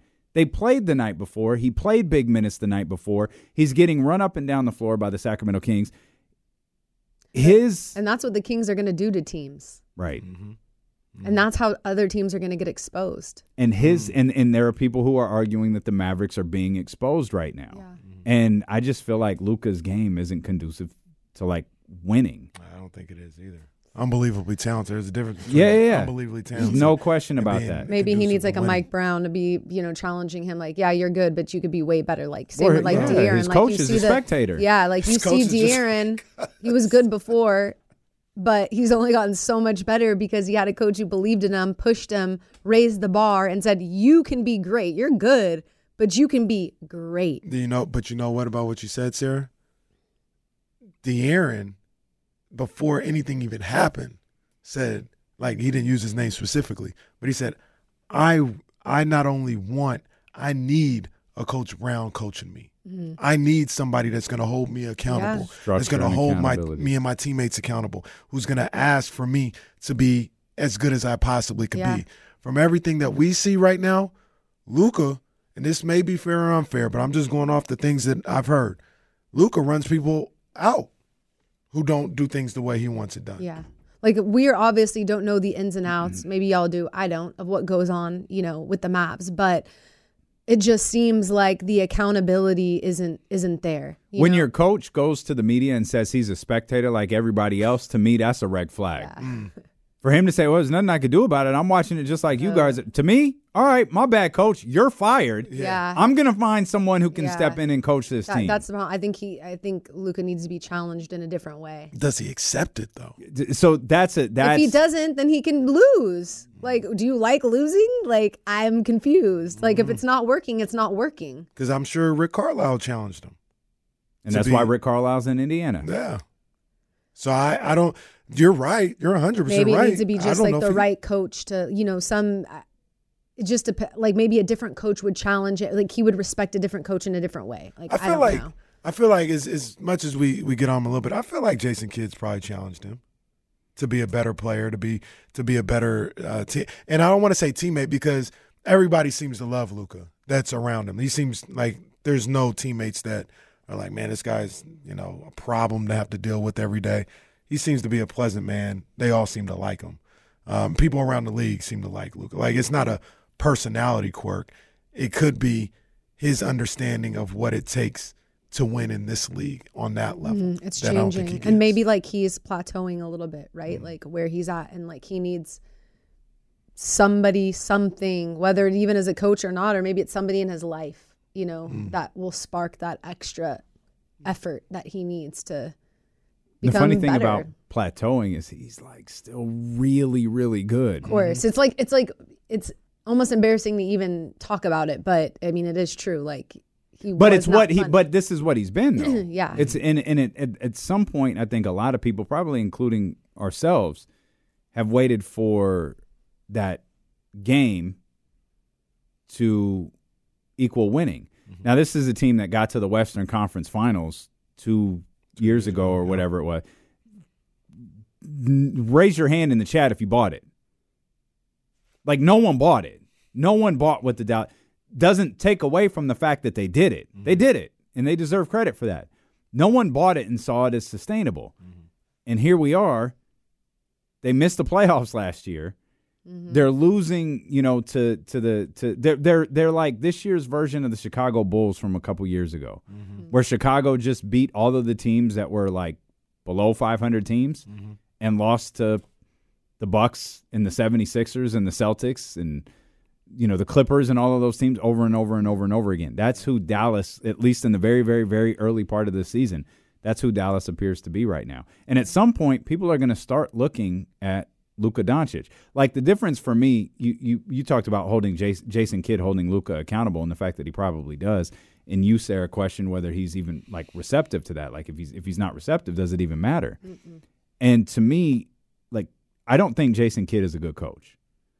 So if he is or isn't holding Luka Doncic accountable, I don't think it matters. I know Mike Brown is a good coach. If Mike Brown went to Dallas That's today, what I'm saying. Like it would not be like he would be like, but if it was, then we have our answer, right? Because I think there are people. If Mike Brown went to Dallas today, and Luka was the exact same way, then we would obviously. That's a Luka problem, right? It's not a coaching problem. And I think there are people who already feel that way because there are obviously a lot of people in the league that feel a certain way about Rick Carlisle. And I think Jason Kidd has always been kind of like, I'm not really sure. Like he might be, but I don't know. This is his third job. But I think people look at Jason Kidd and like, dude moves funny. So that always like sits in the back of people's mind when you talk about Jason Kidd. Yeah. I don't know whether Jason Kidd is a good coach or not. I just don't feel like what's in Dallas is working. And look, it's clearly not. Also, to your point, too, like, I don't know if Luka's that type of player. I'm not sitting up here saying, oh, De'Aaron's better or anything like that. I'm not even saying who's better. I'm just looking at the way these guys play.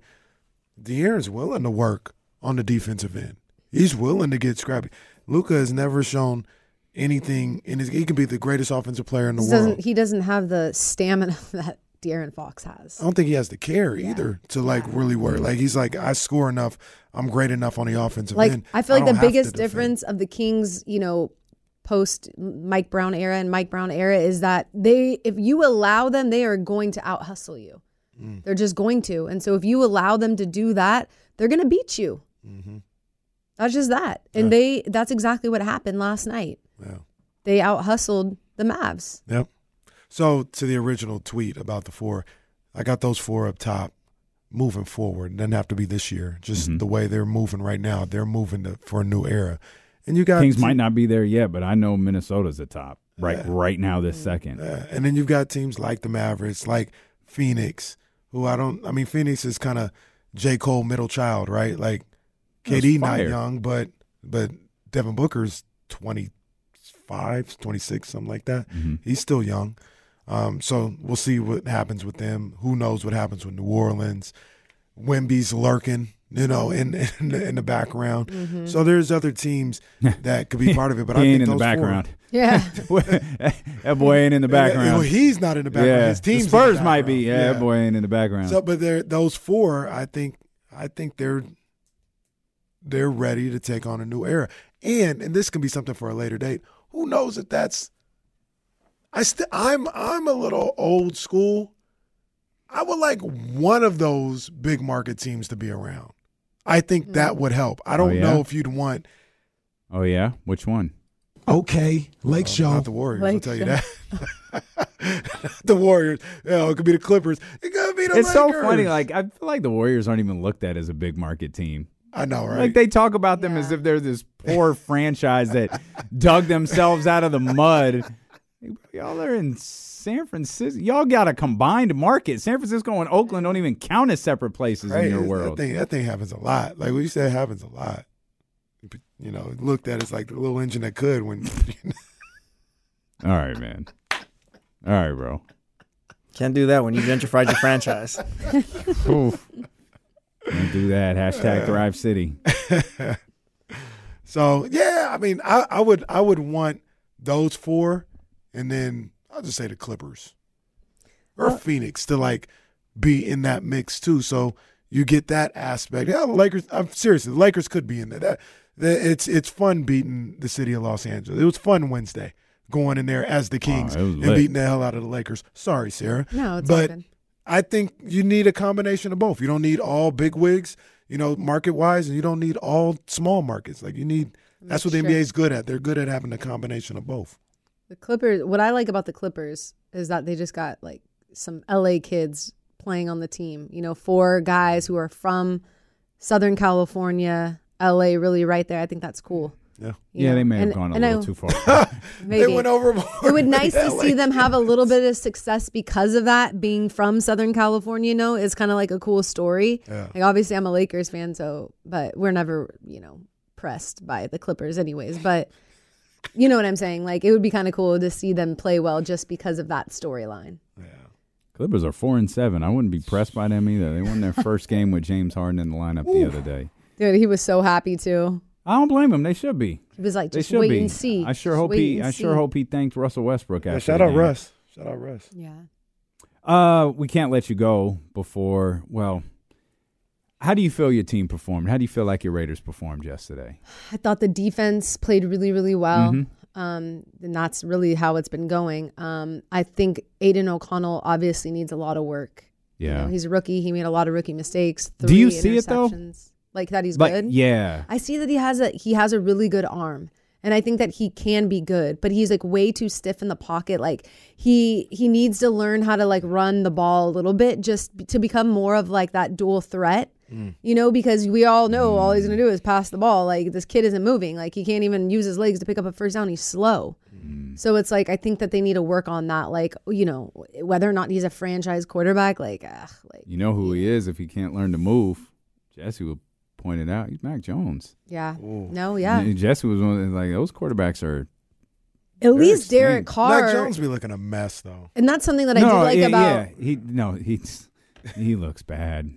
That was something that like Derek Carr, like a lot of people put that on DC, like, oh, he won't like move, like he won't run the ball, and then he got better at that. So I think he made some rookie mistakes, some terrible ones. I wanted to throw up, but what are you going to do? But they were still in the game, though. That's where I'll give. Yeah. That's where I'll give Well, it's the Antonio defense. Pierce and that crew. 3 takeaways in the offense couldn't capitalize on it. Like you can't beat Miami like that. Like the only way for them to have a chance was to capitalize off of those turnovers and to not be able to turn those turnovers into points.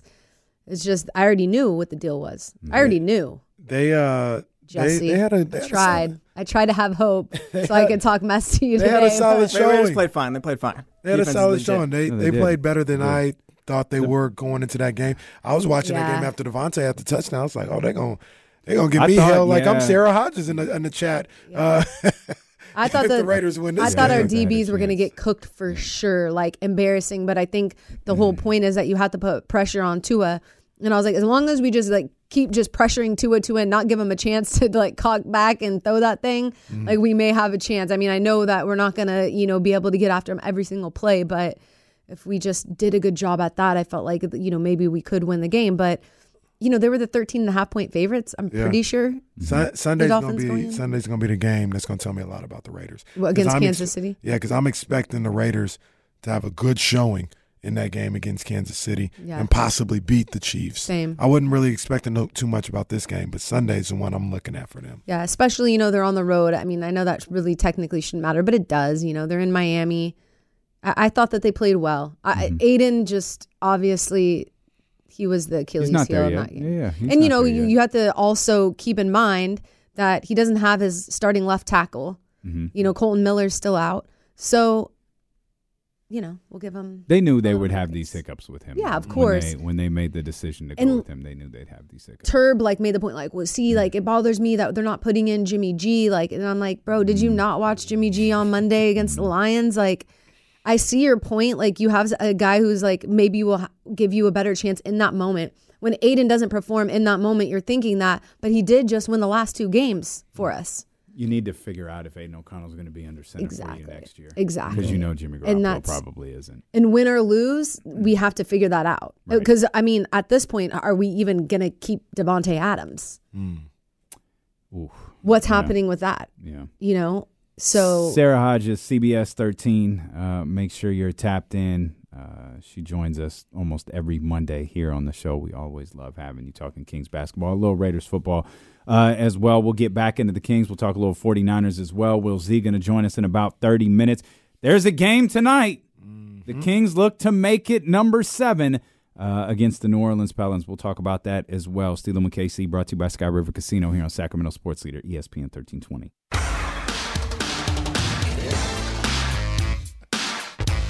I was telling KC in the chatty house, first person shooters. That's first person shooter mode. That's the first record that's come out in a long time ago. I think this is one of my favorite records of all time. I love the song that much, and that J. Cole verse is just incredible. And I'm not saying that capping on Drake. Drake kills it. It's like if Drake dropped 60 in that game, but Cole dropped 81. Cole, that's again, both killed it. But I there was something about it. I went out this weekend. I went to, not out. I went to do my. I didn't go out. Everybody knows I didn't go out. I went and just did my normal stuff, and one of the things I do is crowd therapy. It's a cold chamber. You pick a song, you're in there for 3 minutes or whatever, and I picked first person shooter. And I'm sitting in that chamber listening to this God, I love this song. We play that song every hour and 15 minutes on our other show. But, man, I'm not tired of hearing it yet. No, not at all. I love that track. Not at all. And so when the new one came out, it was oh, this is cool. Drake kills it. Yeah. Cole kills it. But there's something about, the sinister sound of that beat that I'm just man, it doesn't even touch first person. A little bit of that is the moment, right? It was this super anticipated album, kept getting pushed back. Then, the surprise of hearing Drake and Cole on an album. We thought they was going to have to start beefing in a second because they're going for that top spot or whatever. And then they got on a track together, and then the verse that Cole has just. It's a moment. It's a moment that you're gonna remember in that song. It's a great song on top of that, but it's a moment that you're gonna connect to that song for a long time. I've never been hit with the Holy Spirit, but I think that's what it feels like the first time I heard that verse. When you hear a dope hip hop verse, that's where it's whoo. Hey, Ramsey, monitor the situation with Leezy closely. Leezy said Drake hit the game winner, though. If we've got to boot Leezy out of the chat to go think about his comments a little bit, just keep an eye on Leezy. I'm not sure he's doing okay. I wouldn't say Drake hit the game winner, but between the video and then the video is fire. His his appearance on the next time they were together, he got back into the game. Yeah. He cut the lead to 5. He was down 20. He cut the lead to 5. He's Kevin Huerter after Mike Brown threatened his playing time. That's J. Cole is Mike Brown, and he threatened Drake's playing time, and he came out like Kevin Huerter did the last couple of games. We got our man Steven here, 916-909-1320. Steven, what's happening, baby? What's cracking, D-Lo and Casey? How y'all living? Hey, man, what's going on with you, big dog? Hey, so first of all, I've been plenty critical of Domas, with how he was playing, like as of maybe a week ago, and he's played amazingly great. It's like you can't take anything away from him. But I do want to, just come from the angle of I think why he still is going to get, people be cautiously optimistic at best, because at a certain point in your career, I think Paul George even went through this for a while. The narrative becomes, what you do in a regular season, you've proven time and again that you're not that same guy in the playoffs. So it gets taken with a caveat, So I think people will kind of hold that against him until he plays at the same level in a playoff series as he's playing in the regular season, which is great. He's doing an amazing job, and it was bad, but he really has showed out this past week. But I think that's always going to be held against him. Nah, you're right. You know who it reminds me of? It's weird cross-sport reference, but remember Lamar, how incredible Lamar was. He got beat up his first 2 playoff games, and it was, doesn't matter. Doesn't matter till Lamar Jackson does it in the playoffs, and then he did, and it kind of deaded the noise. Lamar had an MVP, and they were still shortchanging him. Yeah. Which is it's ridiculous to me. It really is ridiculous. I I'm not agree. saying you or Stephen. Yeah, no, I agree. But it's ridiculous, and I don't feel like they talk about Domas in the same vein as Paul George or even Lamar or any of these guys. Like they don't.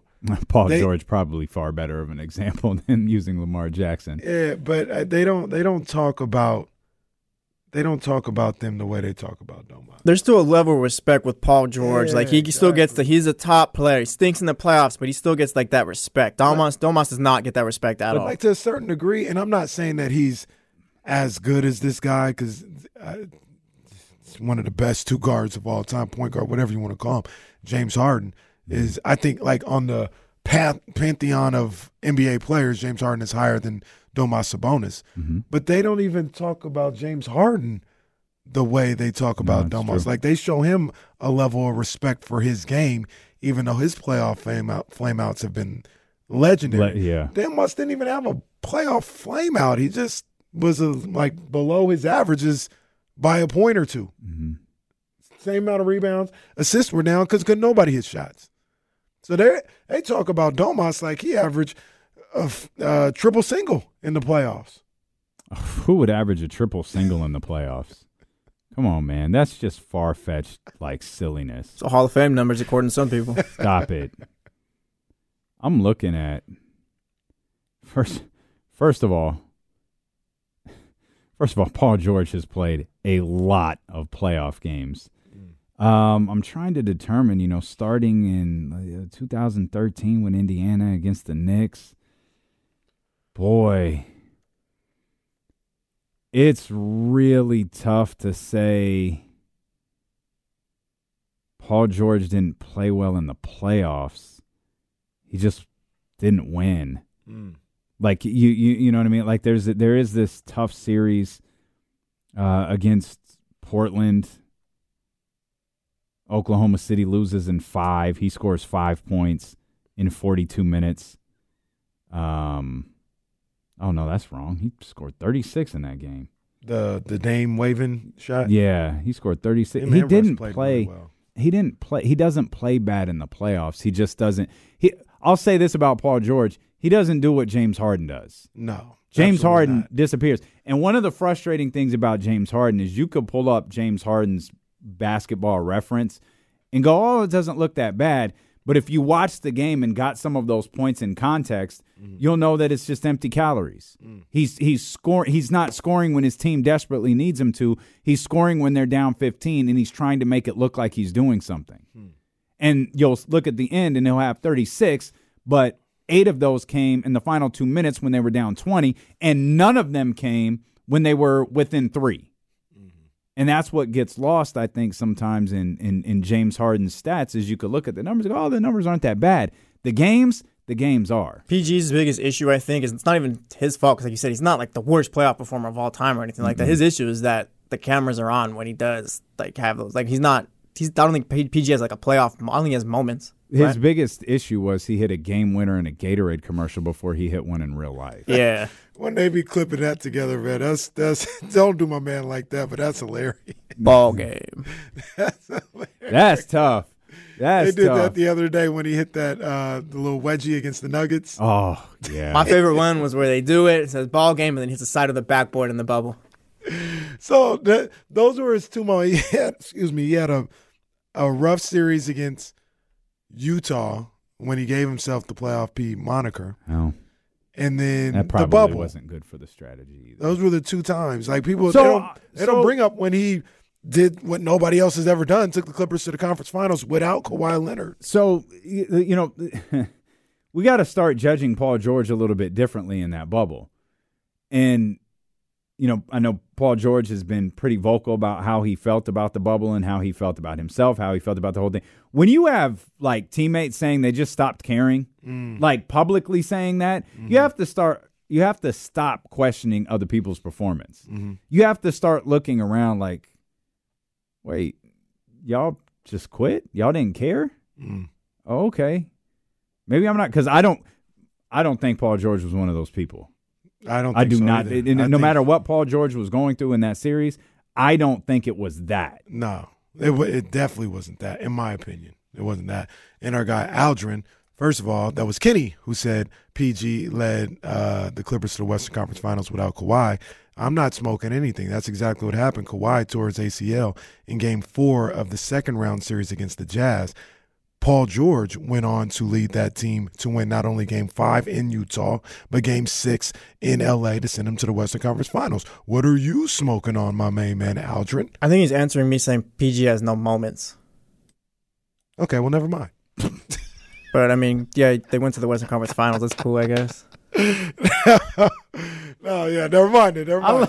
I love so much that Jesse just laid back and let you do that whole spiel on Aldrin J before just going, yeah, I don't think that's what he was talking about, Casey. Aldrin's my guy anyway. I love that he even referenced Jesse. Like, no, he's got Jesse and Casey confused. I was going to let my boy finish. I was going to clean it up at the end. I'm so glad you did. It made it so much better that you let him finish. That was answering the point. Like, PG's got one moment. Cool. It's the outlier now. Oh, man. But PG, man. He did that. He did that, man. This whole discussion we talked about, I said they acted like Domas averaged a triple single in the playoffs. Uh-huh. And when he really didn't, he said, well, who would do that? And we obviously know who would do that. So I was just like, I just got curious. I wanted to look at the basketball reference. This man averages a triple single for his career. I know. Yeah, his entire career. 8, 7, and 5. Mm-hmm. And you're going to tell me he's a surefire Hall of Famer? And they always bring up, well, what about Dennis Rodman? I bring up Dennis Rodman. Dennis Rodman averaged 13 rebounds a game. 13 rebounds a game, 8-time all-defense. They are not the same. No, they're not. And Dennis, nobody ever in their right mind would ever think about Dennis as being some type of scorer. That's the last thing on earth he ever was a scorer. He averaged 7 points a game. One fewer than this guy. Crazy. Domantas Sabonis right now, I'll round up a little bit. 21, 13, and 7. I wonder if that 20 now gets people's attention. Now that he's above 20. Because I think it was yesterday. Different. I think yesterday's game put him above 20. Yeah. Because I think it was like 19.8. Yeah. As silly as that sounds, I think that's what it was. Yeah. Honestly, I don't think there's anything that's going to change. I mean, there's too many takes out there that got to be right. Wow. And there's also so many people who just listen to other people. They don't 100%. Watch themselves. They just hear a Kevin O'Connor say he was terrible in the playoffs, and they'll be like, yeah, he was terrible in the playoffs. Mm-hmm. They don't even know like the context of it. Like if he was actually terrible. Like I said, I think the man averaged like 16, 11, and 4 or 5 assists in the playoffs. But they hear Kevin O'Connor. He was terrible in the playoffs. All right. Well, the thing is, too, it's just one series with this new team getting into the first round or whatever. Like, Sabonis hasn't even had a chance to match it. And I feel like people are being disingenuous, too, when you talk about Sabonis. Literally, the moment he got here, it was a switch. Like, the Kings flipped a switch. It was completely different. All right, so say what you want about Sabonis and playoffs and all that, but if he's not here, like, none of this is happening. Facts. I don't think I'm going to be able to find it. But did you see our girl Jill cook that Canada dude? Oh, that Josh rider? Ellerby? Yeah. I didn't see it. That guy, he'd be having some terrible basketball takes. Just horrible. And I don't even remember who he was tweeting about. Jill tweets a lot. I'm trying to find the tweet, and I'm not even to an hour ago, and I've been scrolling for a minute. Like, Jill owns Twitter.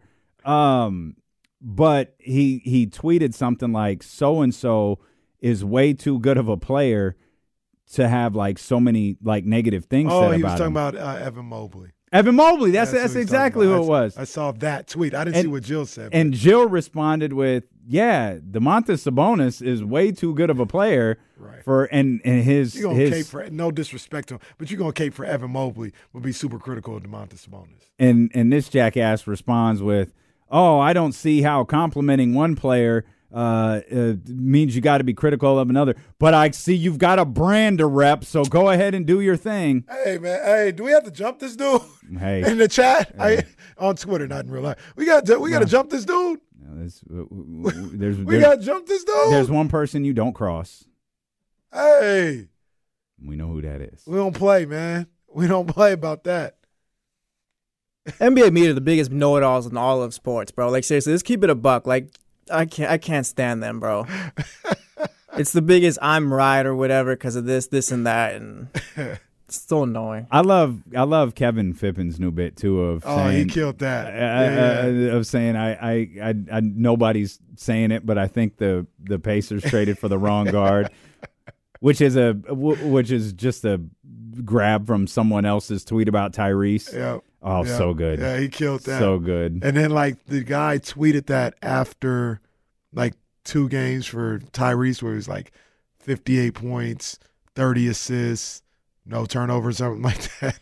And, like, De'Aaron's last 2 games is, like, 73 points, 16 rebounds, 18 assists. And, like, it's something crazy. And Kev put that back up there.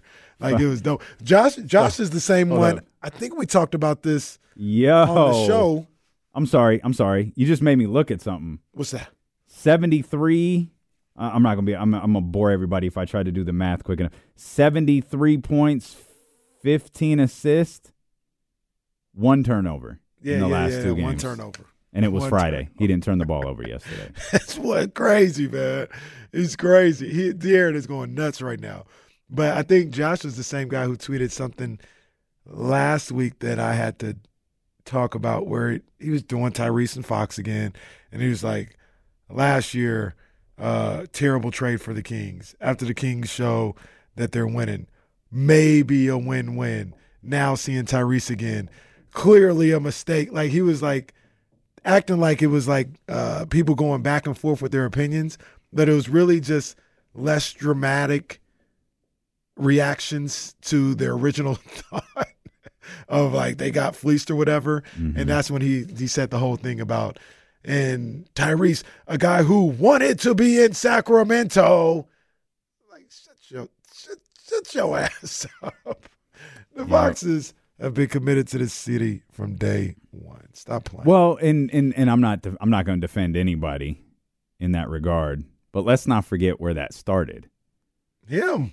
Started with Tyrese. Yeah, it started with Tyrese. It started during Tyrese was flirting with a heel turn for weeks. Didn't make it. He picked up the chair and he kind of cocked it back, and the crowd was almost screaming, "No, Tyrese, no!" And it's one of those things where he looks at the crowd and no, you know who he was. He put the chair down. He was didn't Jay do that with Sammy?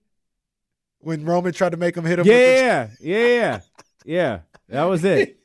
The chair. He picked it up and can't do it. So much better when you compare it to wrestling. That was Ty. That was Ty at the beginning of that trade. He said he was the only one who wanted to be here. Tyrese slammed the chair down and rolled out of the ring. Yep. That's facts. That's why we still rock with Ty. He slammed the chair down and he left the ring. Babyface stature still intact. Yeah, he was on the ropes. Yeah, he was right there. Yeah. He was main event Ty. Yep. But we love Tyrese Halliburton. But like you're right, he did start that. Jeremiah, he did the John Cena at WrestleMania 30 against Bray.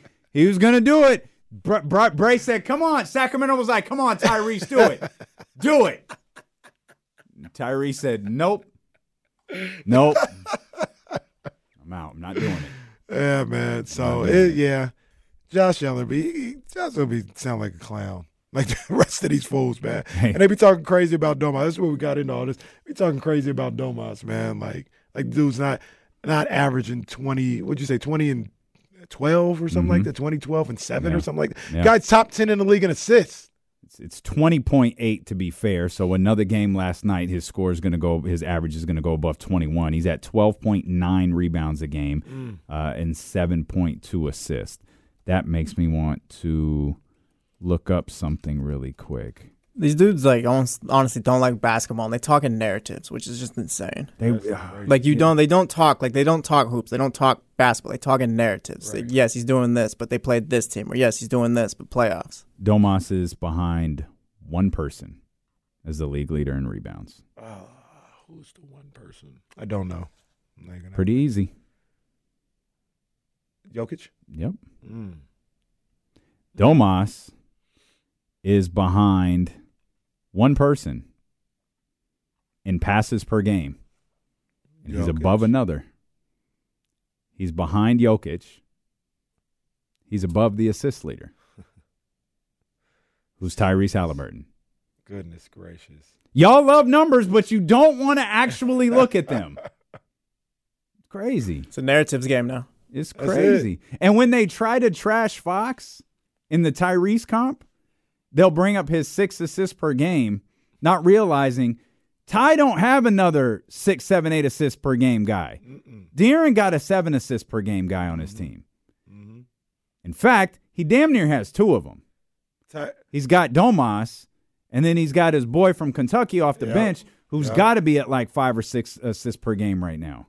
Tyrese, which I will look up. With all due respect to him, is almost like I hesitate always saying these things because you still have to be an NBA player and like an elite NBA player and get these things done. Like I'm not sneezing at it when I say this, but it's almost like what happens with Luka sometimes.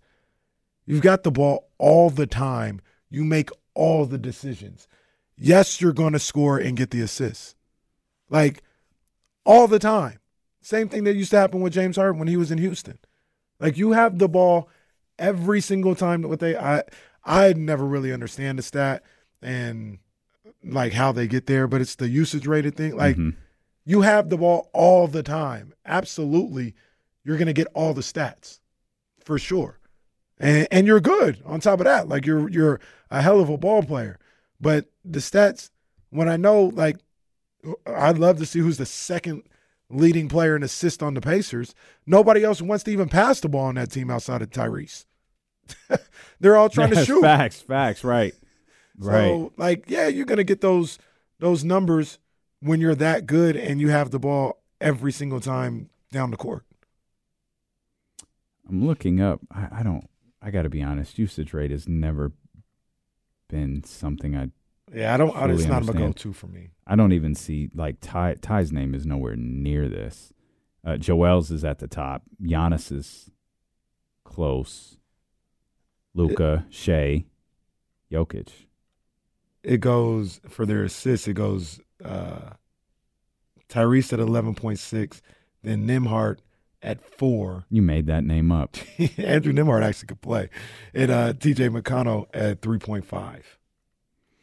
All right, we'll come back. Will Z joins us. 49ers did play last night. We'll talk more Kings basketball. And, hey, we talk about the belt and all that other stuff. And Somebody coming after the belt. We'll talk about it. Yeah, not in my league. I've taken that title off of the street. Quit. You keep Domas Sabonis and this guy if you want to. Who? We'll talk about it. That's fine. We'll talk about it. I feel. All right, we'll talk about it. Steelo and KC on ESPN 1320.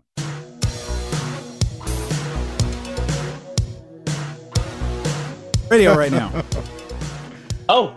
Yeah, no, we're live. Will Z, do you like Ryan Garcia? I like Ryan more than Jesse does. Ryan's okay. I, much like Damien, will agree with anything you say about boxing. There it is. That's it. Happy to have our man Will Z in with us, willzstats.com. We'll talk a little bit about tonight's game. Actually, it's one of those tough preview weeks for our man Will Z as the Kings play the same team tonight and then again on Wednesday. Will, what stands out the most over these last two games? Any particular number besides what's the number 73 from De'Aaron Fox in the last two games? Anything really stand out?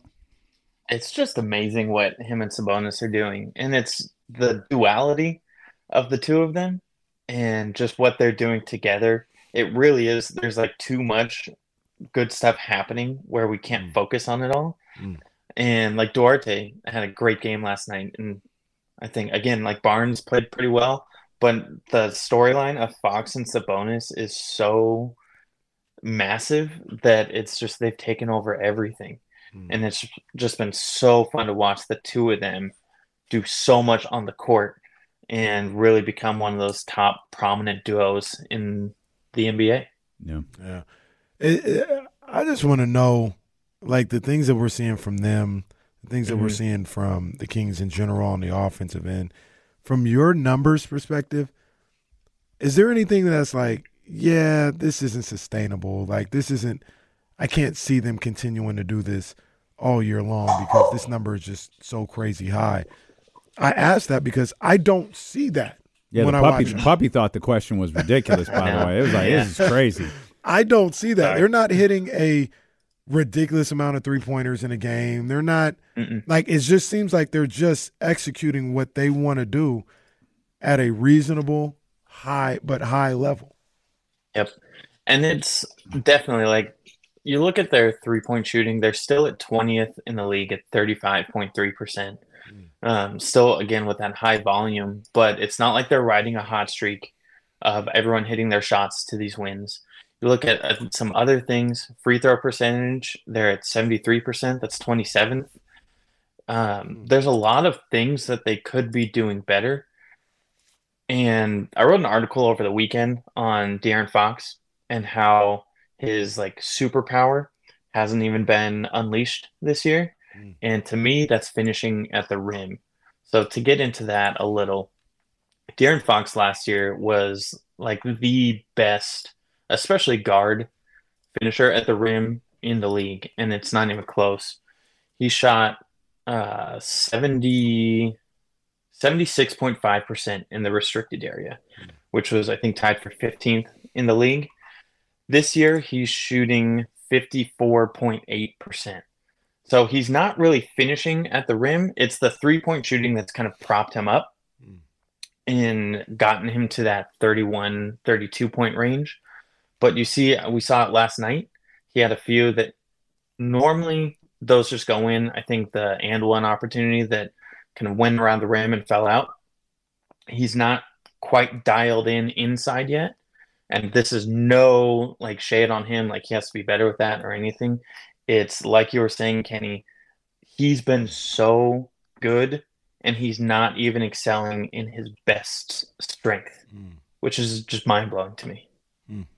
I don't know. All I heard was Will say that De'Aaron's going to win the MVP. Once he unlocks the superpower, he's going to win the MVP. Heard the same thing. You tweeted my favorite stat last night, the 30-plus assist, which is, you know, the Kings being 6-0 in those games. And I don't know what I like more, the fact that they've had 30-plus assists in half of their games played this year, or the fact that they're undefeated when they have 30-plus assists. But if nothing else, it means the ball is moving and the shot is dropping. Yeah, and they do such a good job passing. Earlier on in the season, I was talking about how they were like leading the league in passing and potential assists, or like top 3 at least in both. But they were like 17th in assists, so that number was bound to go up. They were always generating those good looks, getting those wide open threes that we love to talk about. Just now they're finally going in, and you see that, again, it's not rocket science. When the shots go in, you're going to win more games than you're not, but it's the consistency in which they're doing it. Like 30 assists doesn't even feel like a high number for them anymore. They're still at, they're up to 5th in the league at 28.1 per night. And that, again, that 28 feels low. So they get so many good looks. It's not just 3-pointers, the 2-point cutting shots. Their assists are used in such a variety of different ways that they're so consistently getting so many good shots. Man, I just saw this. Can I share this with everyone? Because Will's here. He'll appreciate this. If I'm assuming that you haven't seen this. There's 3 players in the league right now averaging 20, 10, and 5. Is Luka one of them? No. Wow. Jokic for sure. Mm-hmm. Giannis? No. The last 2 MVPs in Domas. Wow. It's ridiculous. Jokic, Joel, and Domantas Sabonis. Wow. 20 points per game, 10 rebounds a game, 5 assists per game, plus for all 3 of those guys. I'm surprised that Embiid's over 5 assists. That's kind of interesting. I guess with Harden there, not there anymore. There's some more assists. Yeah, he's throwing the ball to Tyrese Maxey. Yeah. That's a Good strategy. Back.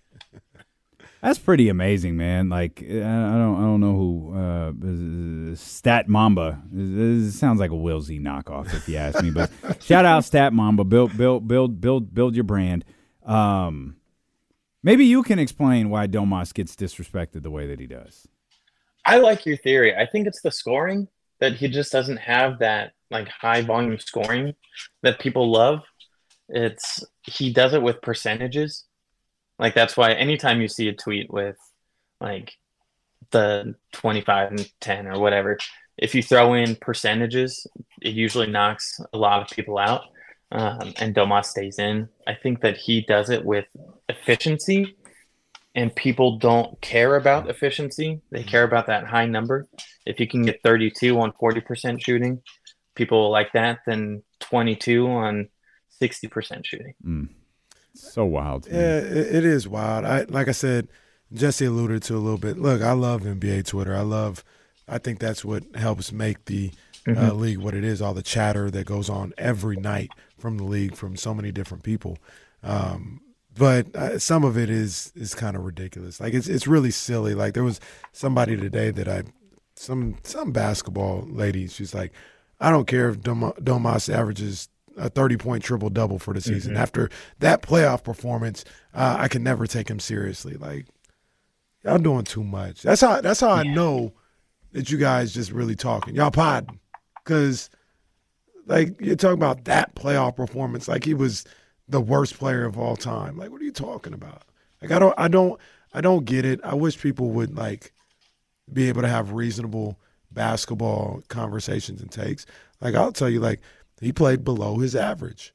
I expect him to play better. He didn't shoot the ball particularly well in that series. He's got to be better next time they're in the playoffs. And that's that. That's not an indictment on who he is as a player, if he's good or not, or anything else like that. He had a below average series. All right, move on. He's playing at a top rate right now with what he's doing this year. And again, that doesn't take into account that Anthony Davis, or not Anthony Davis, I'm trying to find Anthony Davis stats, that Kevon Looney is like the perfect defensive matchup to go against Sabonis. It's like people just want to forget about that and put it all on Sabonis.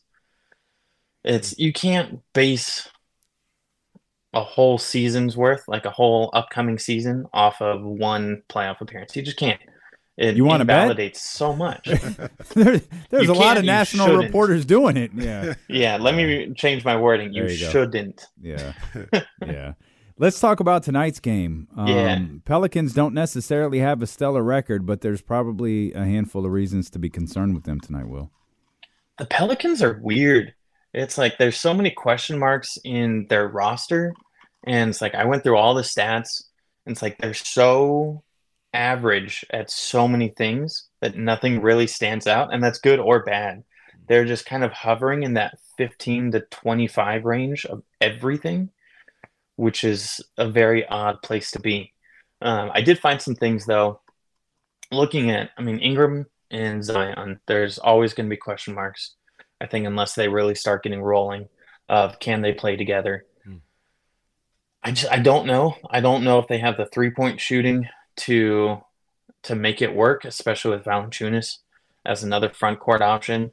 I know Ingram, he shot 39% from three last year, but he's only at 22.9% this year.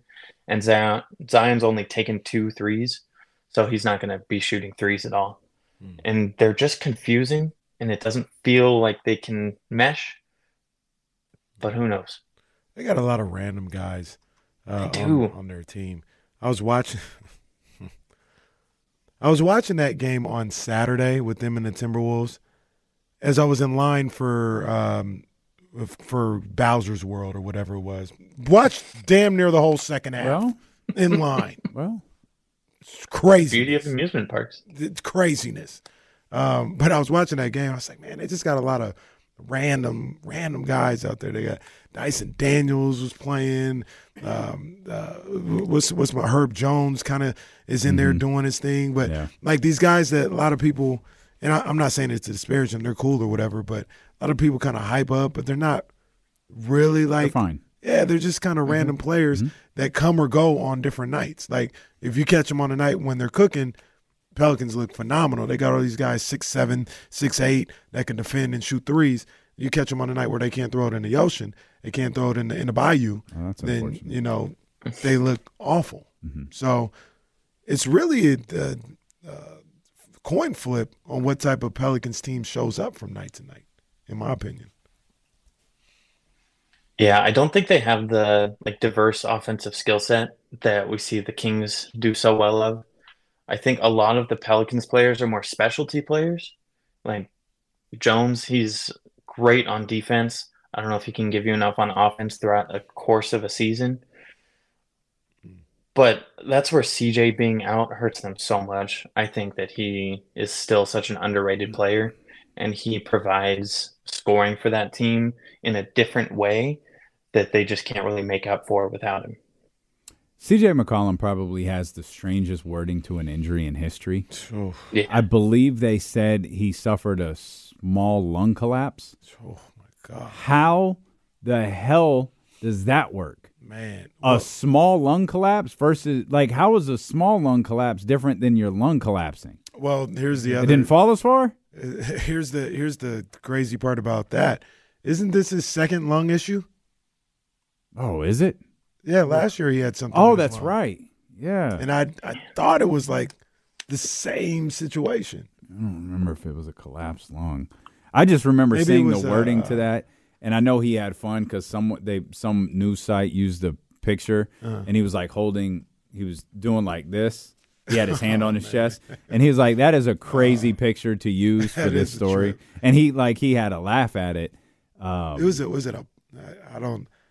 Forgive me if I'm way off, but was it like a punctured lung or something with his lung? Collapsed lung in 2021 when he was on the Blazers. And what was he this suffered a collapse? Yeah, that's what a small collapsed lung. Jeez. That's crazy. Hey, did well soon. Yeah, for real. Anything else we need to look out for tonight? I know you posted something earlier, not just tonight, but Wednesday too. I know you posted something earlier about Zion, and to no surprise of anyone, Zion has a home on an NBA basketball floor. Yeah, and it is at the rim. He has taken 166 field goals this season. 162 of them have come in the paint. And if you break that down, 103 of them are in the restricted area. 59 of them are in the floater area. And it's probably, like we all know, the floater area is not that far from the rim, but he's shooting 66% in the restricted area and 30.5% in the floater area. So a 30% drop off just by a few feet. It's like, can you just keep him away from the rim a little? And he's not a good free throw shooter. So if he goes up, foul him hard. He's strong. Don't let him get an and one. And he's the kind of offensive player who he doesn't really scare me. And now that I say that, he's probably going to go drop 40 on us. Yeah, so he didn't mean that, Zion. He didn't mean that. Yeah. He's frightened of you, Zion. He didn't mean that. But it's just that he's so one-dimensional.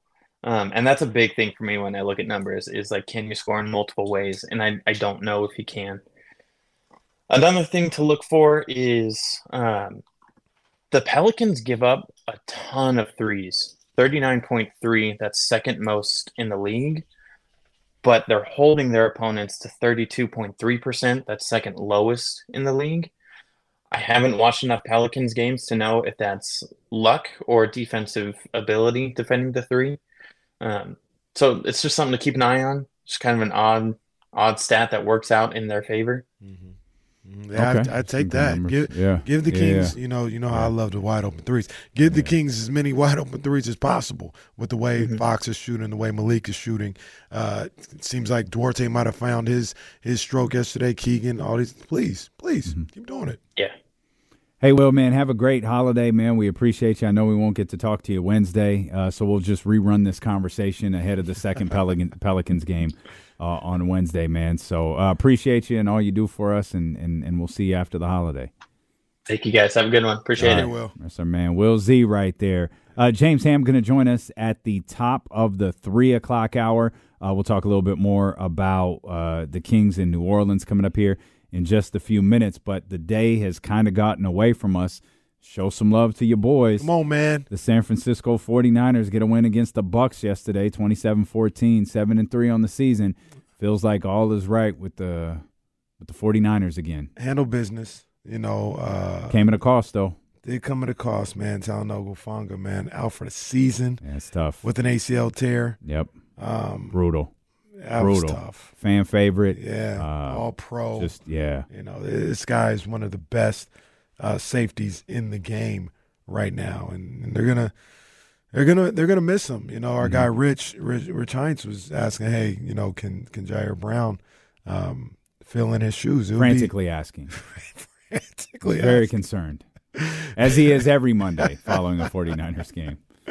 Now, I would say it would be disrespectful of me to say, oh, no, they won't miss a beat, and to think that might be the case. That might actually happen. I don't know. But without seeing any type of game or anything else like that, to be like, oh, no, Jair Brown, people loved him in training camp. He was phenomenal. They won't miss a beat. That would be disrespectful to Hufanga. So I won't go that far, but Brown made some plays yesterday, some big-time plays in that secondary. Off the top of my head, this is just a thought. I have nothing to prove it off of, just the feeling of seeing these guys every now and then and seeing the way they've played and executed. I feel like the Niners might get better in coverage, slightly better, because Hufanga can cover too. But it feels like Jair Brown is like a former cornerback who was converted to safety. I don't know any of this to be true. I'm just looking at the way he plays and his track record and thinking that could be the case. So he may be a little better in coverage, but they're not going to have as stout help against the run and tackling in the open field as Hufanga gave you.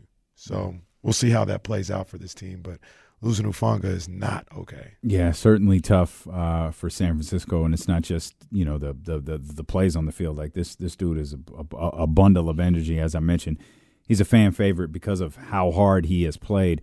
Really, not just this year, really over the last couple of years. Absolutely, he is an absolute fan favorite. So the 49ers losing him, brutal, absolutely brutal, and you wish the best for him, but you got to feel good with this, it's football. Injuries come along with this. Mm-hmm. But if you want to remain optimistic about where you're going forward, man, Brock Purdy had a near perfect game yesterday, with 3 touchdown passes, 0 interceptions, and only a handful of incompletions. Man, he looked sharp. Well, this is one of the things I was talking about before the break.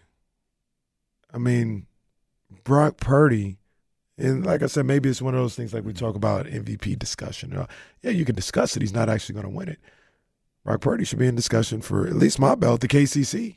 I mean, this guy is killing. Isn't this like the 4th game we've had of Brock Purdy where it's like, damn, he was damn near perfect. Yeah, he's had a couple. So why can't – I'm not saying you saying he can or even you, Damon, but why can't he win MVP? Because I feel like his numbers, they're all near the top of the NFL as far as quarterbacks. He's up there. I think he can. Yeah, there's no reason he can't. Last week, I got was saying that.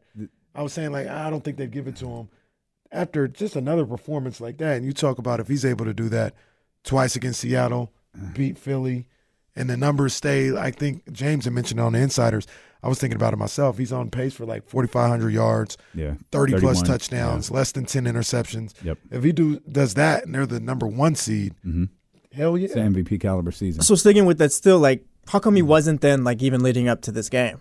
Because his numbers, weren't – he didn't have bad – his numbers have been near the top. Yeah, I think there's a lot of DeMontis Sabonis vibes. People don't believe in him. For a different reason, obviously. But I just don't think people buy it. People in DeMontis Sabonis' case, it's this alleged playoff failure that he had. In Brock Purdy's case, it's Kyle Shanahan who gets the MVP. Kyle Shanahan is his weapons around him. And all now quarterbacks are how many times did Patrick Mahomes get punished for having the most dynamic wide receiver perhaps in the history of the NFL on his team? Along with the most dynamic and maybe best tight end in the history of the game on right. the team as well. Ever? Never. And I'm sorry, does Andy Reid suck? Right. No, Patrick, we people like to pick and choose. And you know what it is? We talk about this in the NBA all the time. It's the not knowing. Brock Purdy came out of nowhere, and everyone was confused by it. So they've got to come up with these stories and these narratives that they share. It's as Jesse said this earlier, it's a narrative-based business. There's no reason Brock Purdy can't be MVP. There's no reason Brock Purdy can't have the strap, the KCC title. There isn't. There's literally none. Yeah. Absolutely none. Just like there's no reason C.J. Stroud can't be in the MVP conversation. For sure. That's For a sure. 4-loss Another team win right yesterday. now. Yeah, absolutely. And that's why he has my belt, like I said on Friday, before y'all tried to Jack Tunney this thing and send it into a tournament. The belt is up for Your grabs belt tonight. is up for grabs tonight And because you won't put it around the waist of Patrick Mahomes. Or you won't put it around the waist of Brock Purdy. I think Brock got Money in the Bank. Might. Brock might have Money in the Bank. How far is Philly? He's ready. It's 2 weeks away. Oh, boy. He might have that Money in the Bank, boy.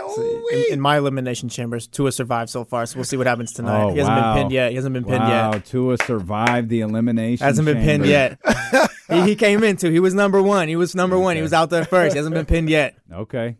All right. Yeah, no, Brock is I'm going to put a whole number on it or whatever. He's an upper echelon quarterback in this league. Absolutely. He's an upper. This Absolutely. is who he is. This isn't, he's just playing well or anything. The Niners, somehow, some way, they got one. They got one. Brock is that type of quarterback. This is crazy to see.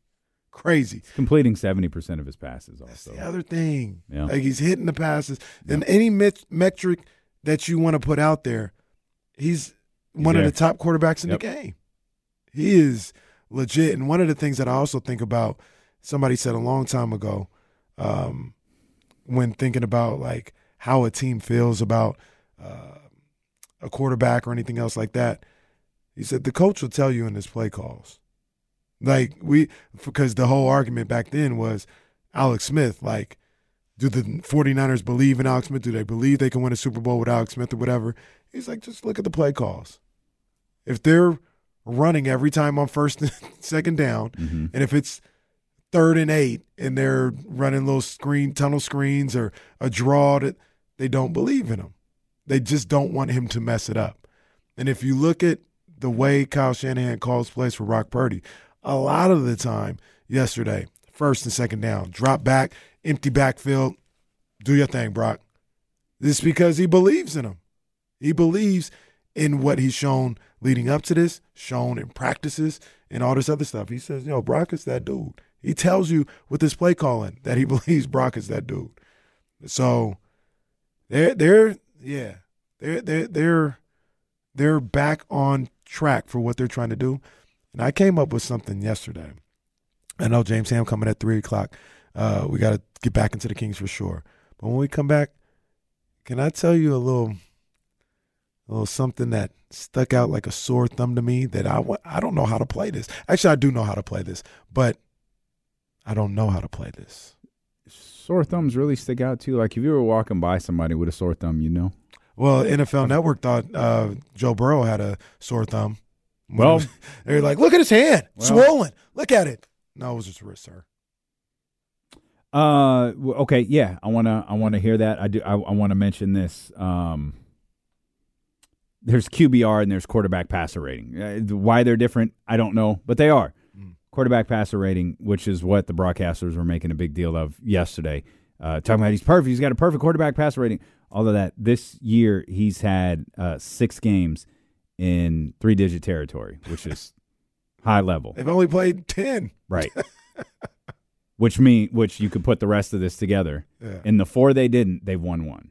In the 4 that he didn't, they've won 1. And he had a 93 against the Rams. Damn. The other 3 were disasters. He actually one of those was the Cincinnati one. Actually, wasn't a disaster rating. And I know we got to go, but the crazy thing about that is, I thought his only bad game of the year was Cleveland. The other 2 games where Cleveland was a big reason why that was a bad game. And the other 2 games where he lost and he threw interceptions, I thought he played well in those games. So for context, his lowest quarterback rating, except for the Cleveland game, was against Minnesota. It was 81.5. The Cleveland game, 55.3. We'll come back. James Ham at the top of the hour. Steele and Casey. There's something sneaky. ESPN 1320.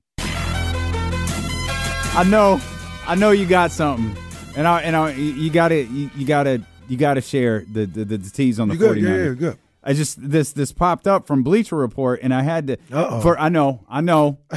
As James Ham says, friends don't let friends read Bleacher Report. It's good. I'm all for it though. It's caught my attention. Yeah. The push notification from Bleacher Report said, "Kings need help offensively." And I thought, all right, it worked. You got me. Yeah. I'm gonna click it. Sometimes it happens like that. I'm going to click.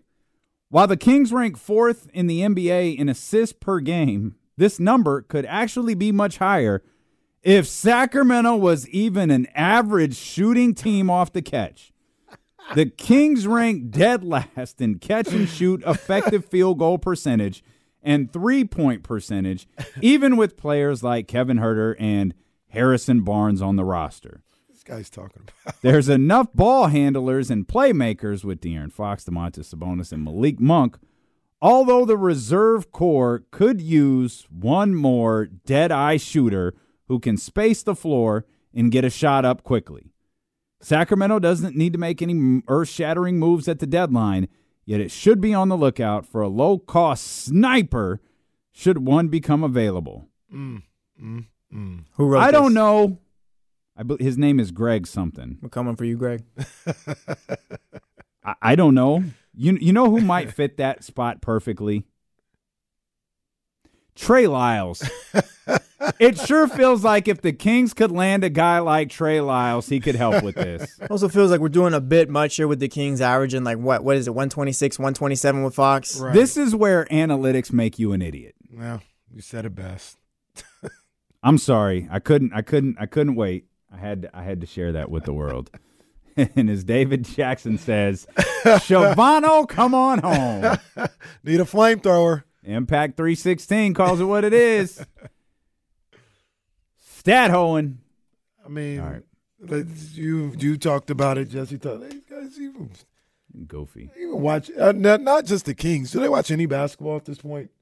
Like, are they watching any basketball? Or are they just reading box scores, reading other people's tweets, and then putting stuff out? Everyone, not everyone, obviously, but NBA media, like everyone is the smartest person in the room.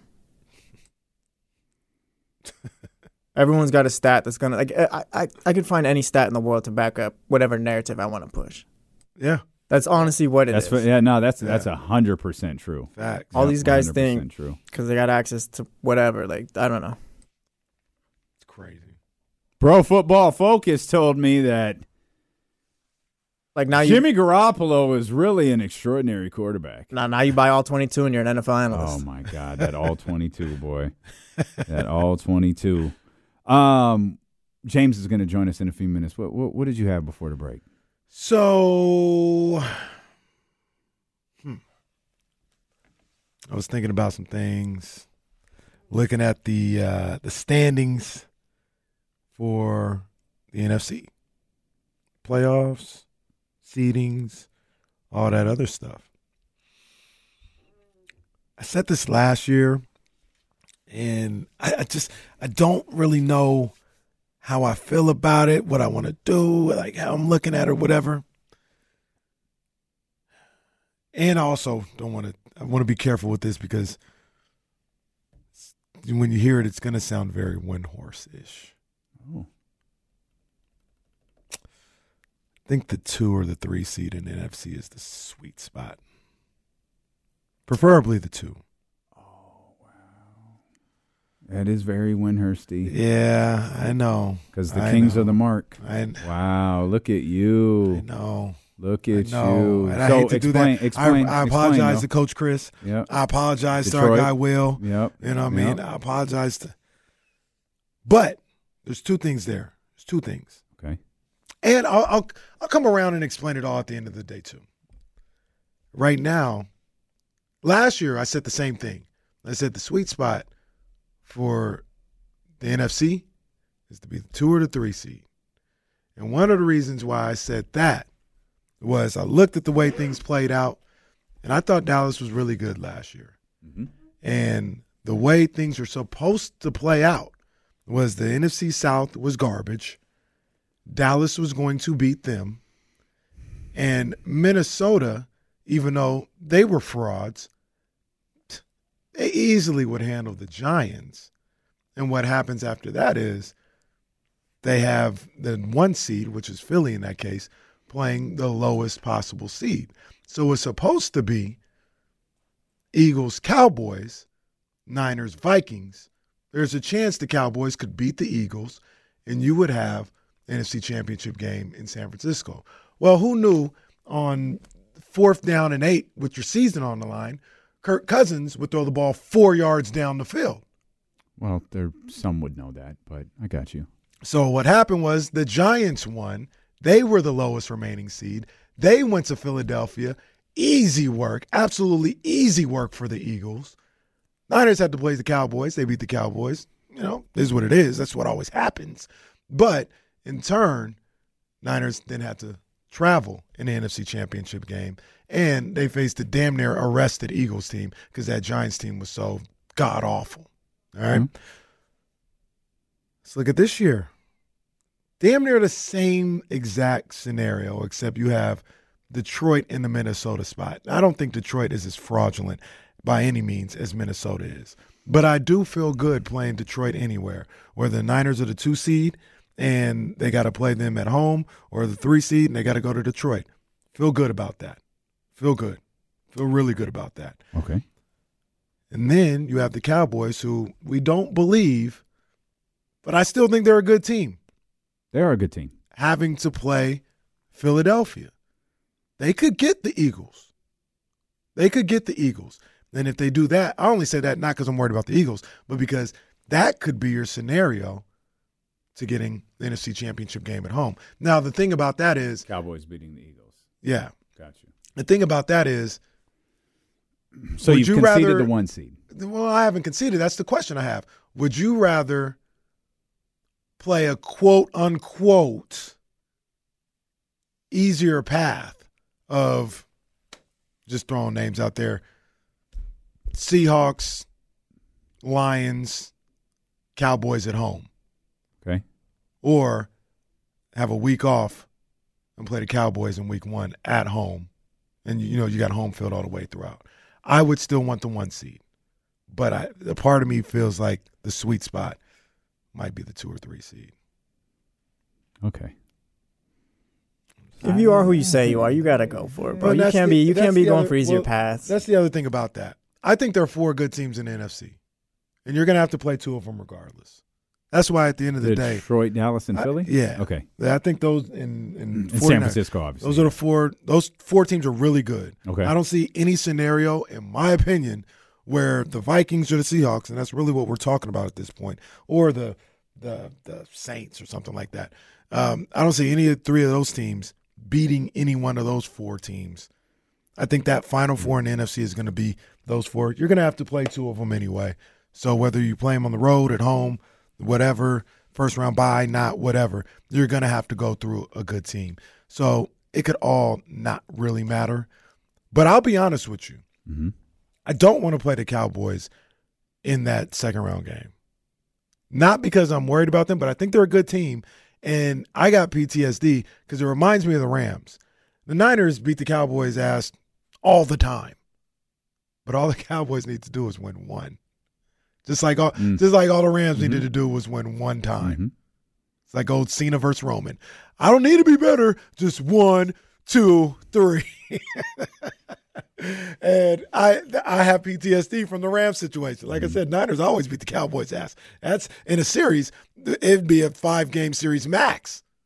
And all they need is 1. I don't want to play the Cowboys in that divisional round. I'd rather them handle the dirty work, beat the Eagles if need be, and then they come to.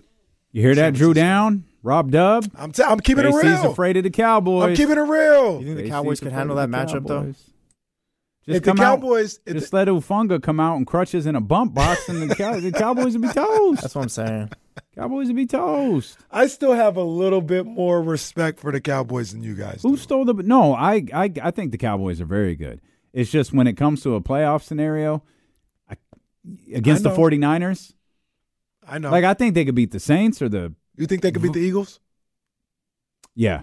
I do, actually. They actually have another shot against them. Maybe they can gain some confidence. I think all bets are off when it's divisional round and when you're playing each other for the third time. Yeah, I could see them winning that playoff scenario. Yeah. Let's welcome in our good friend James Ham here. You're listening to D-Lo and KC on KIFM West Sacramento 98.5 FM, KRX QHD2 Sacramento, ESPN 1320, always live on the free Odyssey app, live on 1320 TV as well, Twitch, YouTube, and the app formerly known as Twitter's. We welcome in James Ham of The Insiders, brought to you by Jiffy Lube, 10 a.m. to 12 p.m. here on ESPN 1320.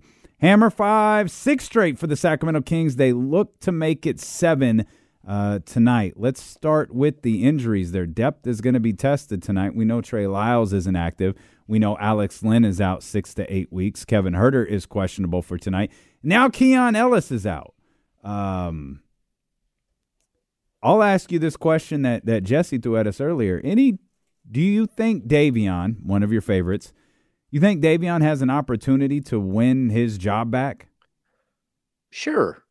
Yeah, I mean, opportunity knocks in the NBA, and you got to be ready when it does. And so I think Davion will have every opportunity here to at least play. Like if Keon Ellis is not playing, Sasha Vezenkov is also questionable for tonight's game with a thumb issue. So, they're a little lean, but Mike Brown has been going to a really tight bench anyways. And, if Huerter can't go, we'll see Chris Duarte again. And then those backup point guard minutes are going to be up for grabs. So whether it's Colby Jones or whether it's Davion Mitchell, whoever wants to go out there and do the job the right way, play the right way, look like they belong in the system, is going to get an opportunity. And I fully expect Davion to get a chance here.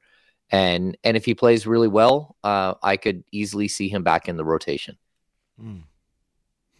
We questioned whether that was possible because Keon Ellis was still going to be 6'5" when his ankle heals. Yeah. I think Keon's more like 6'3". Like he's not a huge dude. They might even list him at 6'4", but that would be counting like the hair on top. I don't think he's 6'4". But Colby Jones is a good 6'4", and he's a guy that you could see like eventually being in that position, whether it's now, whether it's 3 months from now. He's the latest king to own the G League. We haven't really talked about that, but he's He's been incredible at the G League level. Yeah. Yeah, that eight steal game.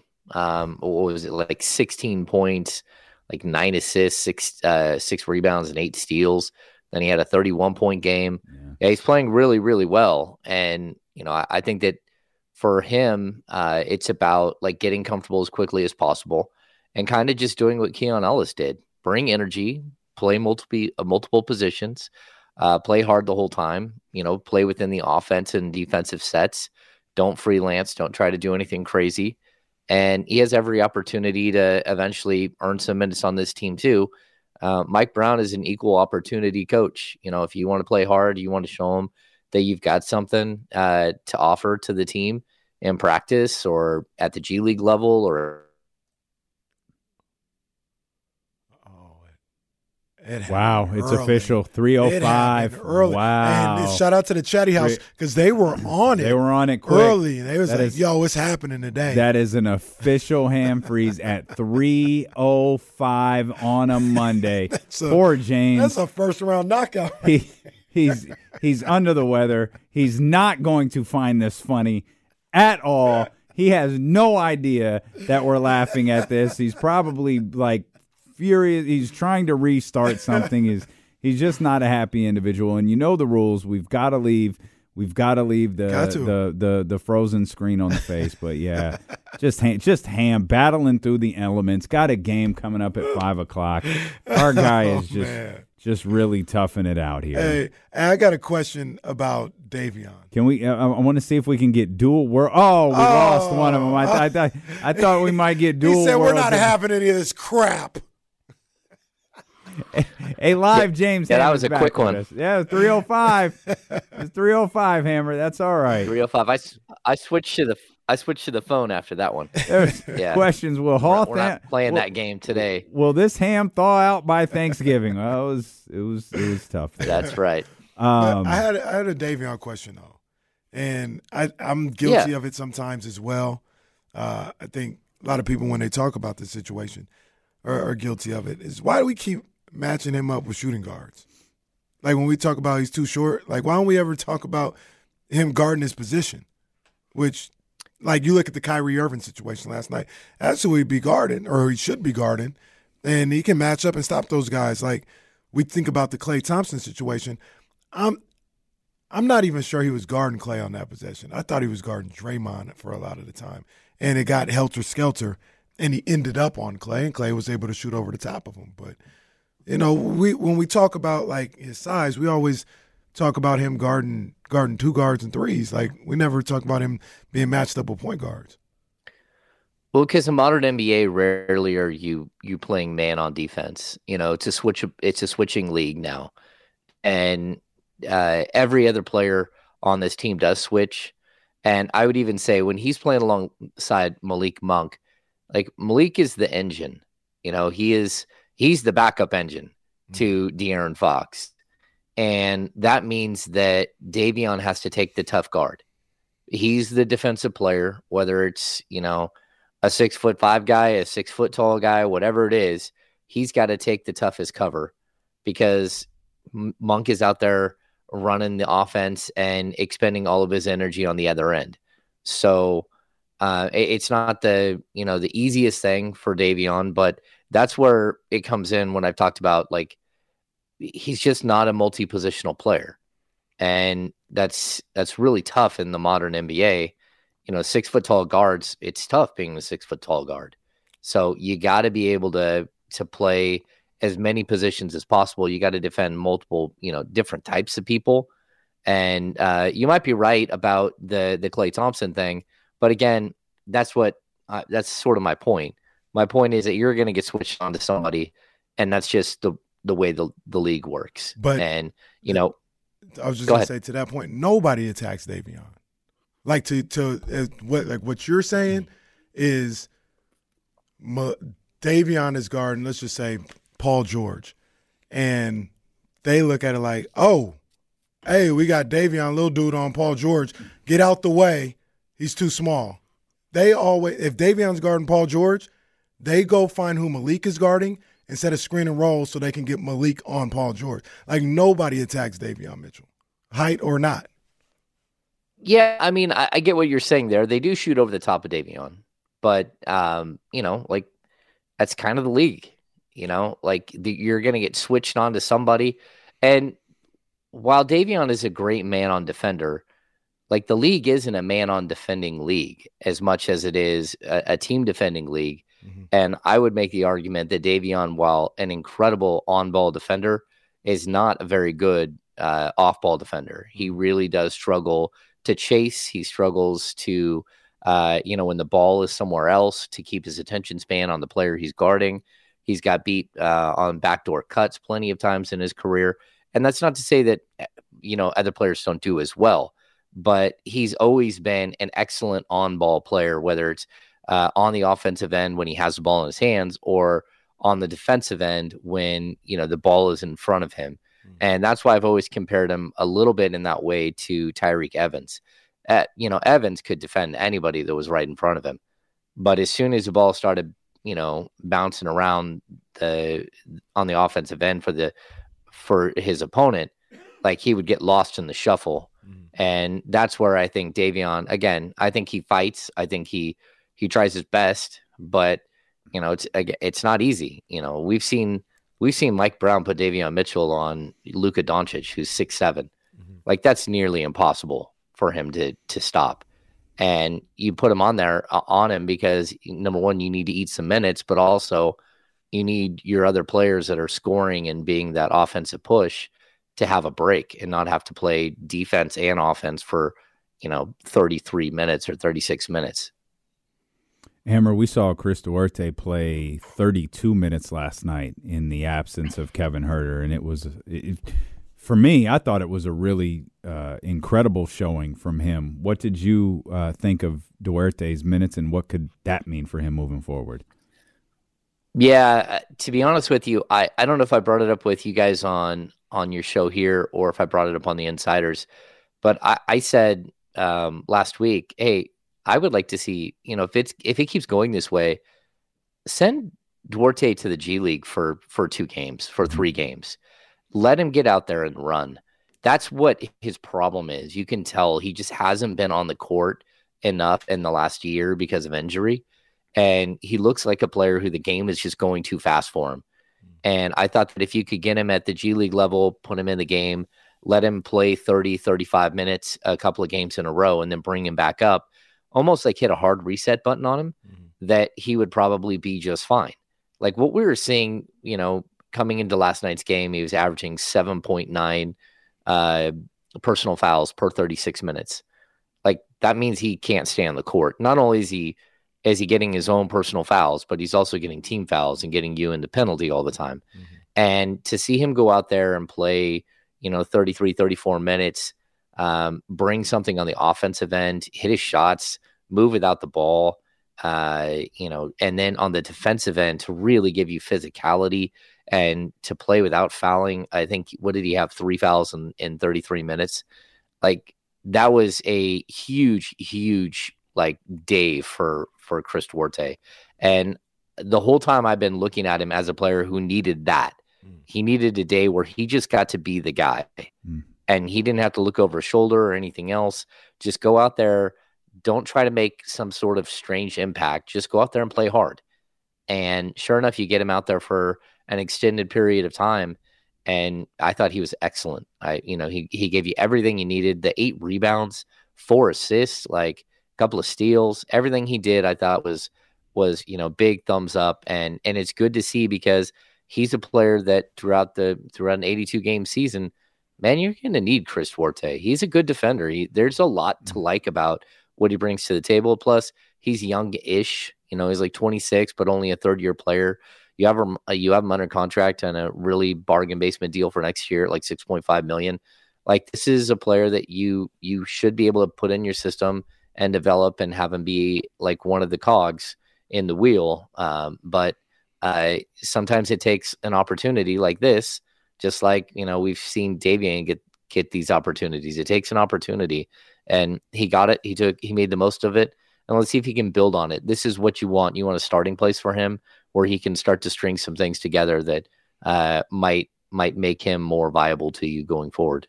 I thought you made a really good point when talking about Duarte earlier in the season about him, needing to just get his legs under him. He didn't play much the year before due to injury and roster situations. So he's got to get his legs back in that way. And then he's going to a whole new team, and a new system and a new way of playing basketball on the offensive end. And I know I was critical of his early season moments in the first couple of weeks or so. And you were like, hey, it may take some time for him to get himself together. And that, went into what you said about him going to the G League. And after what we saw, not only last night, I thought he played well on Friday as well. We may be getting to the point where, he is starting to just feel comfortable with his role on this team, the style of play, and all this other stuff. Yeah, the difficult thing for him, too, it's always going to be that he's on the bubble of the rotation, right? And so whatever minutes he's going to get, it's a little bit like Davion. Like, you can't just sit there and worry about how many minutes you're going to get. You got to get out there and play, and play smart. Don't go out there and, like I told Kyle today, it's like he's out there like kung fu fighting. You're like, what are you doing, man? Like, we have JaVale has minutes like this too, where you're just shaking your head like that wasn't part of any plan that anyone wrote up on any board anywhere, not even once. And so when you're watching Chris do some of these things, you're like, okay, this is just like him trying too hard, and he needs to relax. He needs to have an opportunity to settle in. And you're right, getting to know your teammates. Remember, like, teams bond on road trips. The Kings have played a bunch of games on the road already this season, but they're in the middle of a 6-game road trip. They're halfway through. These are the moments where you start to see what bonding on the road looks like, where all of a sudden someone might feel a little bit more part of the team, a little bit more part of, what's happening. He gets the crown as the defensive player of the game. Those are big moments for a player who's trying to fit in and trying to find his place within a new group. And so again, there's no negative to take away from the Chris Duarte situation is in Sunday's game. And you just hope that, like, look, build on it, stay healthy, keep getting stronger, keep getting better. And now you have a game film you can go back and watch and say, that's the player I need to be when I step on the court for the Sacramento Kings. And James, there's no negative to take away from the Western Conference Player of the Week, De'Aaron Fox. He is playing at an extraordinary level for Sacramento right now, and he seems to get better. He had 43 on Friday, 30 points last night in a game in which he was able to sit virtually the entire fourth quarter. What have you seen from De'Aaron in the now 6-7 games that he's played that clearly show us, hey, this is different? Like, he's playing on a different level than everyone else right now. Yeah, I think, we can point to the defensive end where I think he's been incredible. I think he's averaging 1.8 steals per game, and he's super active. He's picking guys' pockets, but he's also out there getting deflections, putting pressure on the ball handler. These are things that we're seeing because, like, look at all the deflections the rest of the team is getting. Like, they are starting to sort of, build off of what he's doing on the defensive end as well.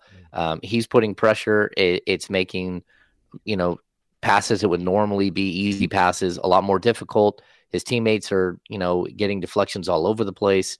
Like, he is the head of the snake now on both ends of the court, and I think that's big. The other thing I think he's doing is he's not waiting until the fourth quarter. And I think, last year he played so well in the fourth quarter, but a lot of times it was out of necessity, right? Like, this team wasn't good enough. They're good enough to win games. They weren't good enough to put teams away. And so we had all of these games where the Kings are in these epic battles in the fourth quarter. Well, you were hoping that there would come a point where, you don't need that. And so by him starting out, like, go back to the game yesterday, dropping 13 points in the first quarter, like, he set the standard for what was going to be the rest of the game. Now, he did take a break there in the second and the early part of the third, and then he took over and got up to 30 points really quickly. So I like that he's distributing his points more evenly, and that the Kings don't need him to be fourth quarter Fox, because in most games already, they're actually way up on teams in the fourth quarter. They have comfortable leads where he doesn't have to have that mentality that he's going to take over and be the only guy there. And then the other thing is he's shooting 41.7% from three on 8.3 attempts per game.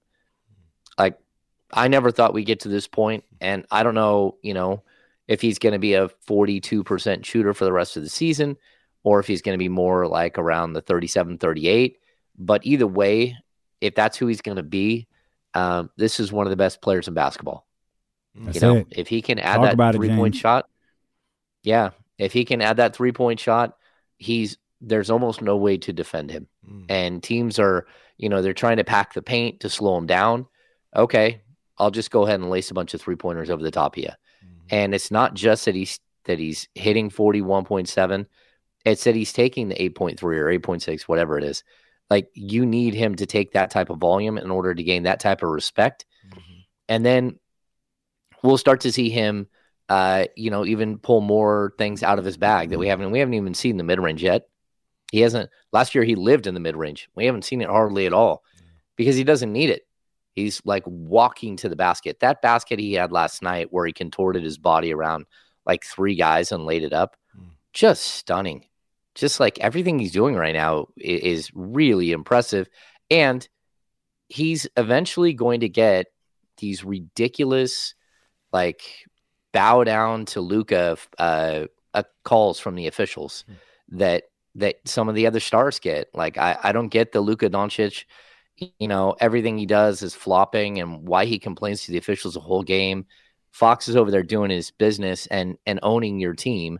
And you're sitting there flopping and drawing ridiculous fouls and then laughing with your teammates that the guy didn't even touch you and all these things. Like, it gets so old. But eventually Fox needs to be at the free throw line 8 to 10 times a game because he's that good. And when he does that, then he'll be able to maintain that 30-plus points per game. It's going to be tough just being a shooter and a scorer. If he can get to the free throw line all those times as well, it'll take that little bit of stress off his game and help him ease into 30 points every game. You know how much that means coming from James? James don't buy into nothing. And for him to talk about how great De'Aaron Fox is playing this year and how it puts him up there as one of the best players in the league, boy, that carries a lot more weight than when we talk trash for 4 straight hours. Hey, he's a top 5 player right now. Like, he's playing that well, and we started talking about who are the best point guards in the league. You start with Steph Curry, and then it's De'Aaron Fox. Yep. And that's even debatable because at this point, one guy can lead his team to victory and the other one can't. One guy has got a team that's marching along with him. Another guy's trying to drag his team with him. But we're seeing the ascension of a player, which, again, I didn't know that we would ever get to see this point with Fox. I thought the 25 point per game probably would be like a really, really high spot for him.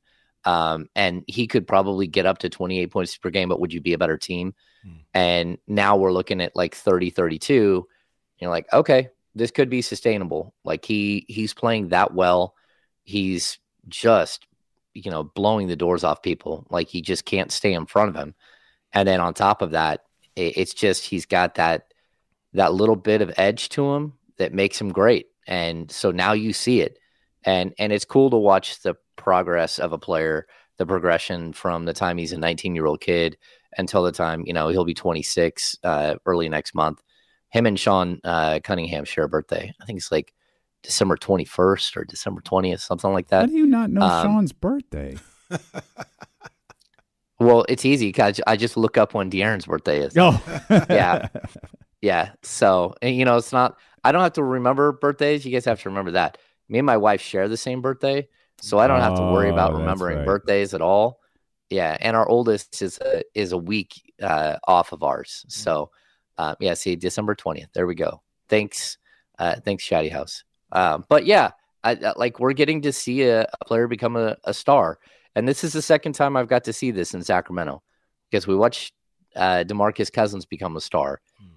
But it's different because this one feels more sustainable and it feels more like it's a person that you can put your entire franchise behind and have faith that he's going to do the right things and he's trying to build something where someone else, DeMarcus was always trying to, it wasn't that he wasn't trying to build something. It's that I don't think he knew how. And he was, trying to yell at his teammates until they got to that point. And that's not usually the way to lead people. And so just two different paths, but it's really cool to watch somebody come into the league and get better and better and better. And then all of a sudden you think that they've tapped out and then all of a sudden they're way better. And you're like, wow, like to watch someone become an NBA superstar is pretty cool. Yeah, James, the same thing with me. He's a lot better than I gave him credit for coming into the league, and I thought he was a franchise changer. I was like, this guy can change a franchise. He's really good. He's a heart and soul type guy. He's 21, 22 points per game, 7-8 assists. Never in my wildest dreams that I think he could be a guy that could lead the league in scoring, averaging 30-plus per game. And, it feels like, I don't know if he's going to average 30 a game, but it feels like this is real. This is where he's at. This is how he plays basketball now. He's able to seamlessly get 25 to 32 points a game. Yeah, I know the old adage is what a broken clock is right twice a day. Vlade Divac's made a lot of mistakes, but if we're going to look at like the process, he found one. And that's all you can say at the end of the day. The process is to find a superstar. Wherever it is, you find him and you bring him along and you figure it out. And Vlade got this one right. Vlade, from the moment he drafted him, said this is the guy. Without any question, there was never, like from Vlade's point of view, I watched him the whole time.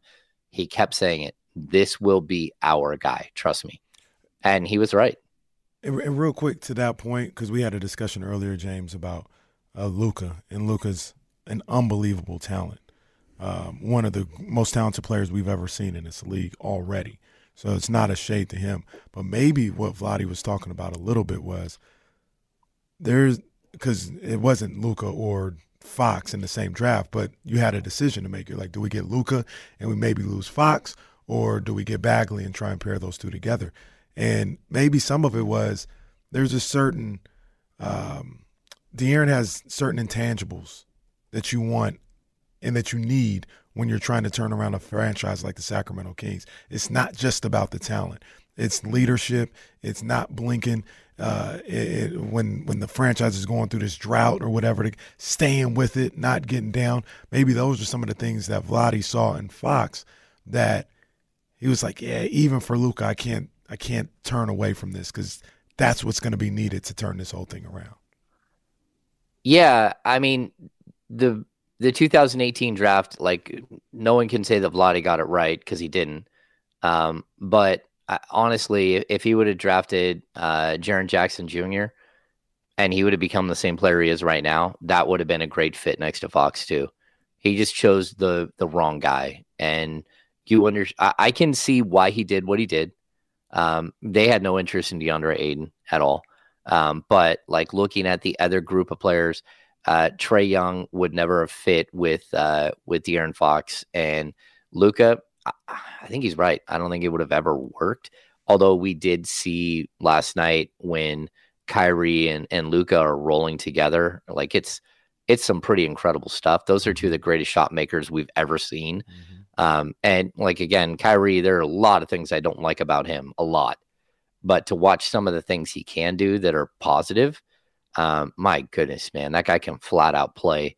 And, but you can see where it just would take a specific type of thing to work out for Fox and Luka, and that probably wouldn't have ever happened.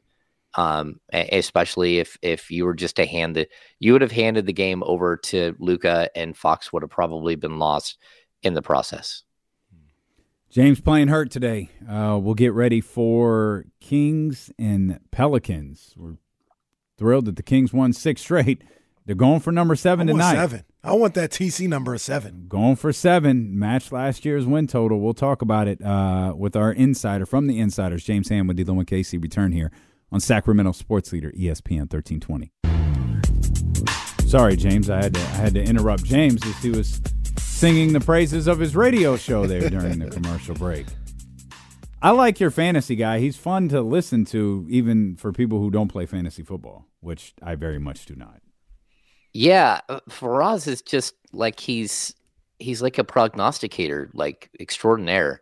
The things he comes up with, you're just sitting there like in awe of what he's talking about. You know, for some people it might get like a little too dense, but when he starts talking about, you know, even like tonight, Rashee Rice, like the Eagles are they're like 28th in the league against slot wide receivers. So you should start Rice because he's just going to dominate this whole game, even though their outside their outside defensive backs are great. But yeah, he had snuck one in this weekend on Friday. He said, "Hey, for any of you guys out there who need a really, really deep, you know, wide receiver pool because of all the bye weeks and injuries and stuff, you might want to pick up Rondell Moore because he's probably going to do something this weekend." Boom! The first play of red zone is Rondell Moore scoring a touchdown. You're like, what in the world? Like, how do you know this stuff? Yeah, he's good. He's really good. Did you take it as his advice? Did you get those points? No, I already have 8 wide receivers. He told me which of the 8 to start for sure, which of the 4 to start. But yeah. In the meantime, I'm 7-4 in my fantasy league. I haven't paid attention to it not once. Skilled fantasy guy there, Kenny Caraway. Well, you talk about having the right wide receivers to start. We know who won't start ever, and that's Malik Monk. In the midst of all this, De'Aaron Fox, top player in the league, Domantas Sabonis can't possibly be far behind him in that category, is the fact that Malik Monk has actually elevated his game from last year. He was a great playmaker last year. He seems to be an even better one this year. And he has anchored this team through the different injuries that the second unit has had, that the starting unit has had. He continues to be the anchor for this squad, and his production might be a little bit underappreciated right now because of how all the guys in the starting lineup are playing. Yeah, I think he's been absolutely tremendous. You know, we started the season with the Kings shooting like right around they were first or second in 3-point attempts, but like 27th in 3-point percentage. They're slowly picking that up. They're up to 19th. They're shooting 35.3% as a team, and a lot of it is Monk, who is shooting a career best 41.7, and he's tied with Fox at 41.7. For me, like the game against Dallas, like it got a little dicey there in the third quarter, and the things were like kind of spinning out of control a little bit. And Malik Monk came in the third and just like boom, boom, boom, hit a bunch of threes in a row and ended the game. And it went from like a really close game to, oh, this thing's over. Like he just looks like he's worked so hard on his 3-point shot to be consistent. And when he's squared to the basket, it feels like every single time it's going in. And the cool thing about him is he's one of the Kings only have a couple of guys who can really create, and he's able to shoot the three, creating off the bounce. He can use a screen or just as a set shooter. But man, he's providing so much for this team right now. He's always the energy guy, but I even liked him getting the tech in this last game. Go ahead and talk a little bit. That's fine. I'm a fan of what he's doing on the court. He just brings so much energy. And like, look, this team is built the right way. Like Malik is one of their top, probably 3 or 4 players, but the fact that he's their 6th man is just perfect. He's perfect for the role. I hope he embraces a role. I hope he wants to do it long term, and doesn't get some dreamy eye thing about going to being a starting shooting guard somewhere. What he's doing right now, he can make a lot of money doing it, and he can do it for a long time. And that's probably something that he should, really, really look long and hard at, is staying in Sacramento as a 6-man extraordinaire, because he's always going to get his minutes. He's always going to get his shots, and he knows he brings something special to this team. We got good Harrison Barnes yesterday. I want to shout that out because he was active, and he was somebody that, you took notice of him being out there. 12 points, 6 assists, 4 rebounds. 6 assists is impressive. 4 rebounds, I'll take it. Obviously, I'll take the 12 points. But once again, when I watch him, it's a little bit beyond the stats for me personally. I just need to know you're out there. The James Ham check in. Let me know you playing tonight. And he's done that in the last few games. He did that Wednesday night against the Lakers as well. And I think him checking in has kind of been maybe a little overlooked in the 6-game winning streak. Yeah, I think if you really look at the way that game opened up last night, the beginning of the game, you saw HB playing the Kevin Huerter position. He wasn't running to the corner. He was running to the elbow, and he was part of the DHOs. He's part of the 2-man game. And we got to see that, look, he can still do that stuff. He's just not getting the opportunity. And I thought it was a really smart move because what Mike did with that was he allowed Chris Duarte to go kind of get his feet comfortable in the game, kind of, get warm in the game by playing in the corner and waiting for the corner 3. And just kind of slow down a little bit and think about the game and get calm. And they used HB on that high pick and roll, the high screen, the high DHO.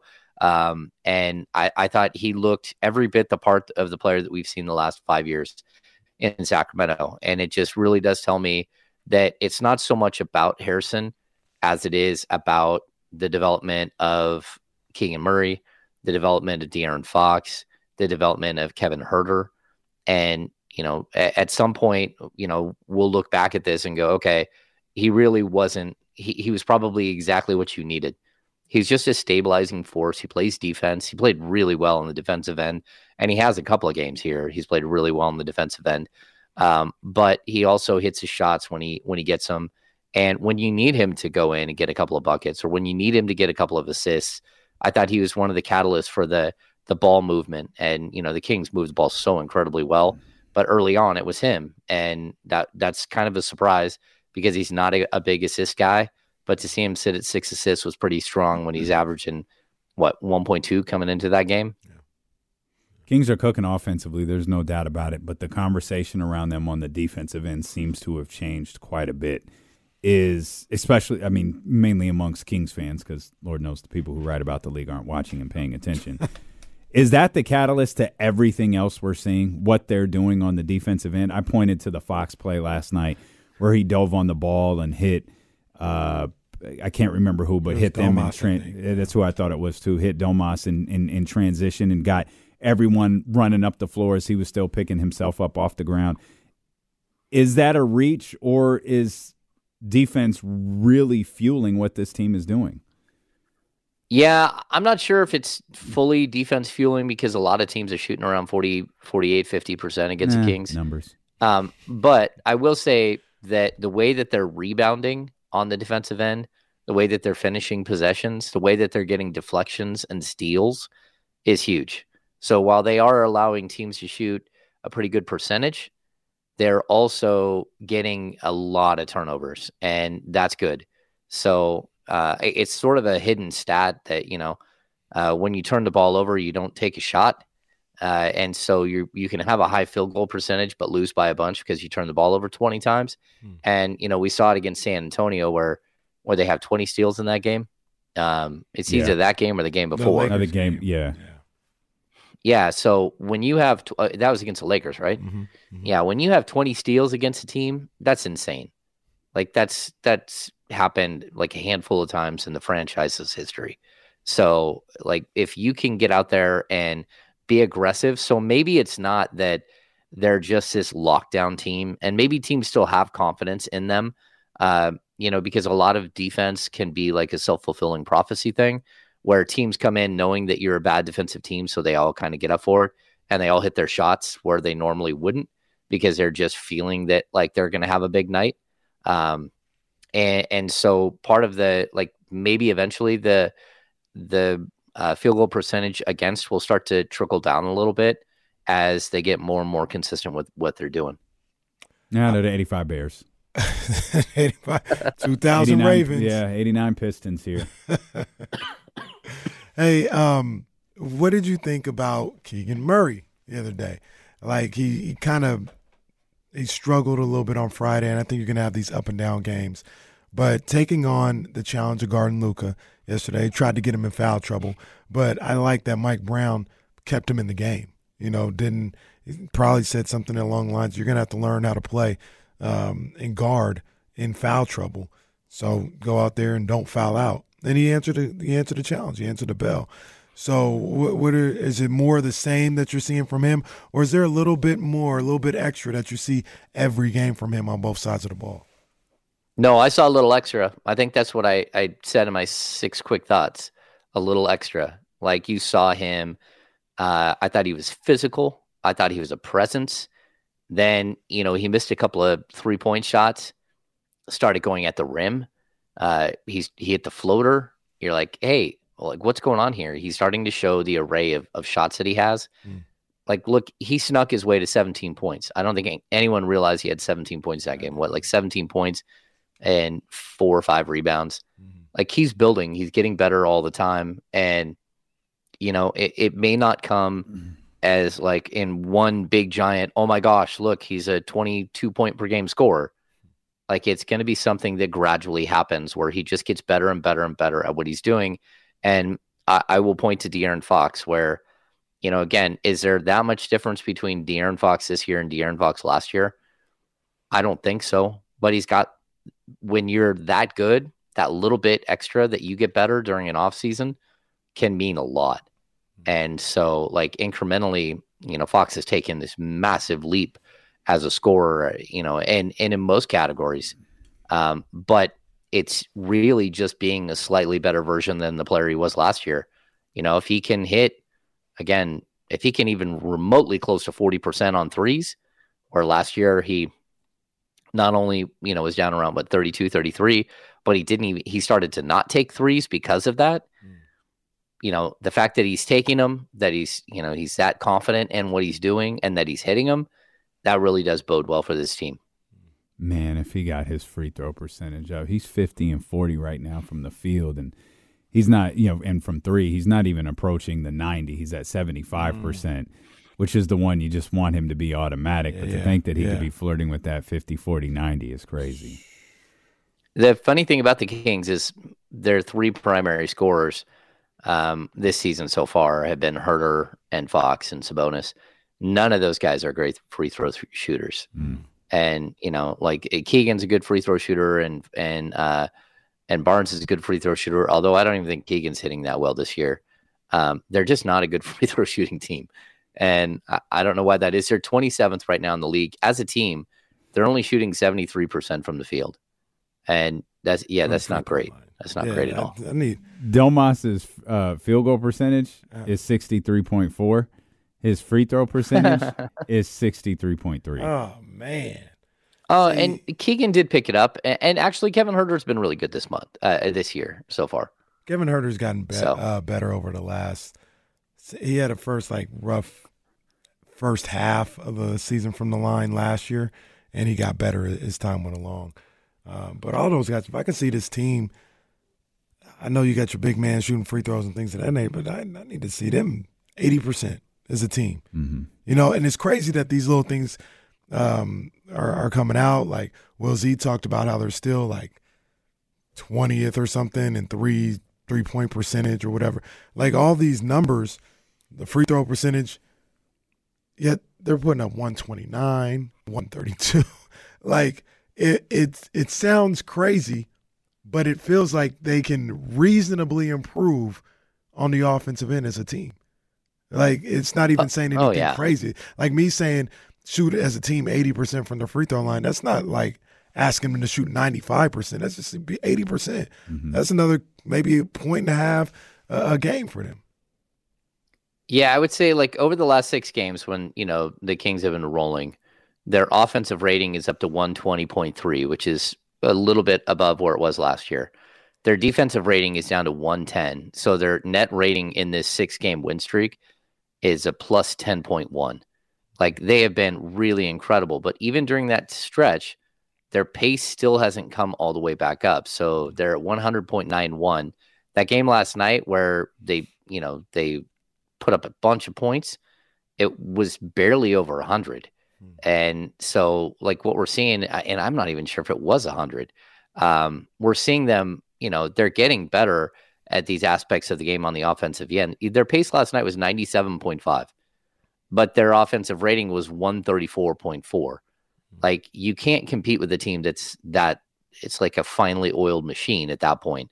And, again, I think Herter means about as much to pace for this team as De'Aaron Fox does.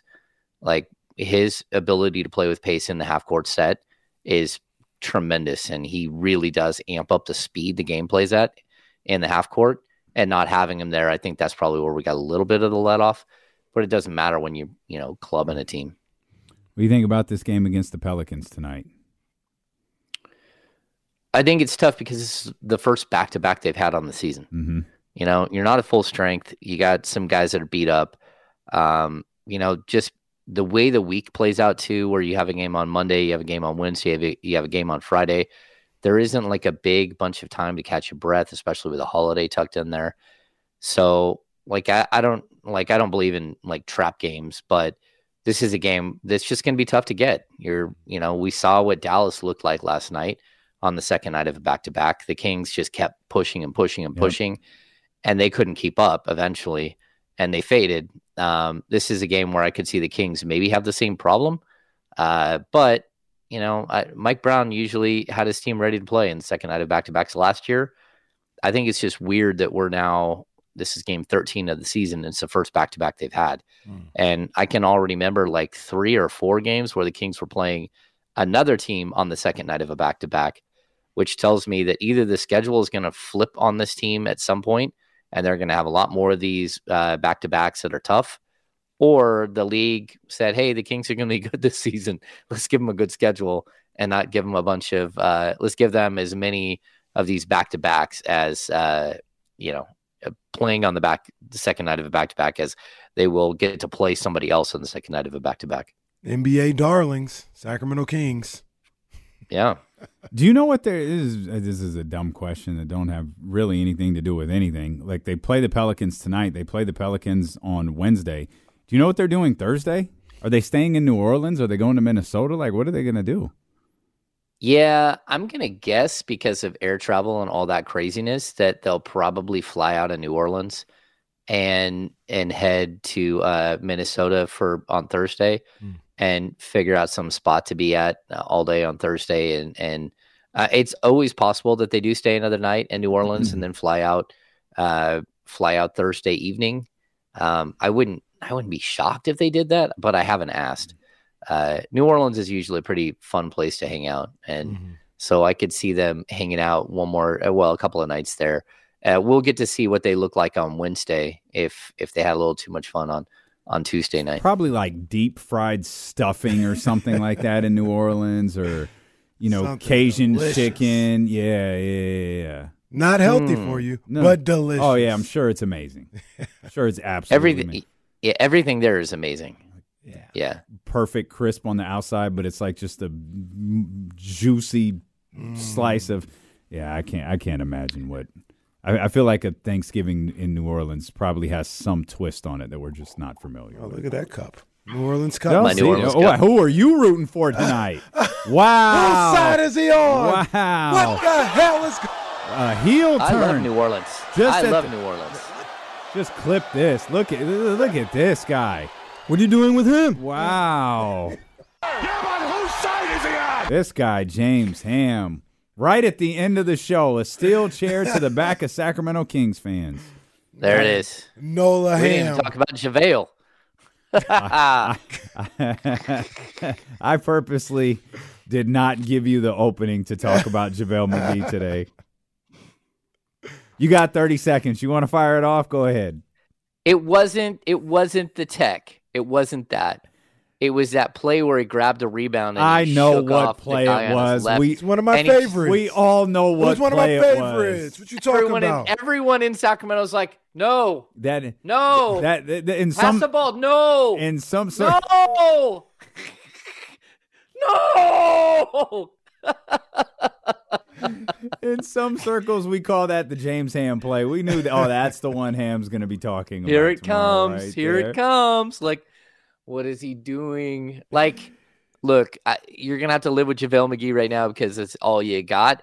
He has to understand that. He has to understand that if something happens that, like, Philip Petrusev is your backup behind him. Yeah, and that's, like, there's no Trey Lyles. There's no Alex Maybe we'll Len. get one more of those tonight, and then he'll settle down. JaVale, he going to give us 7 points. We got to go. Make sure you're tapped in tomorrow morning beginning at 10 a.m. with James Ham and Kyle Mattson on the Insiders, and we'll see you tomorrow here on Sacramento Sports Leader, ESPN 1320. We're headed out to Monday Night Football. Vamos Kings like the beam. TuneIn is the audio platform with something for everyone. News. In order to secure convictions in a court of law, it is essential that we conclusively. Sports. Shot clock at 4. Doncic. The step back 3. You bet. Music. You set my world on fire. Yes, and even podcasts. Whatever you love, hear it right here on TuneIn. Go to TuneIn.com or download the TuneIn app to start listening. You could spend the weekend doing the same old whatever, or you could conquer the weekend in the all-new Hyundai Santa Fe. Visit HyundaiUSA.com for more details. Hyundai, there's joy in every journey.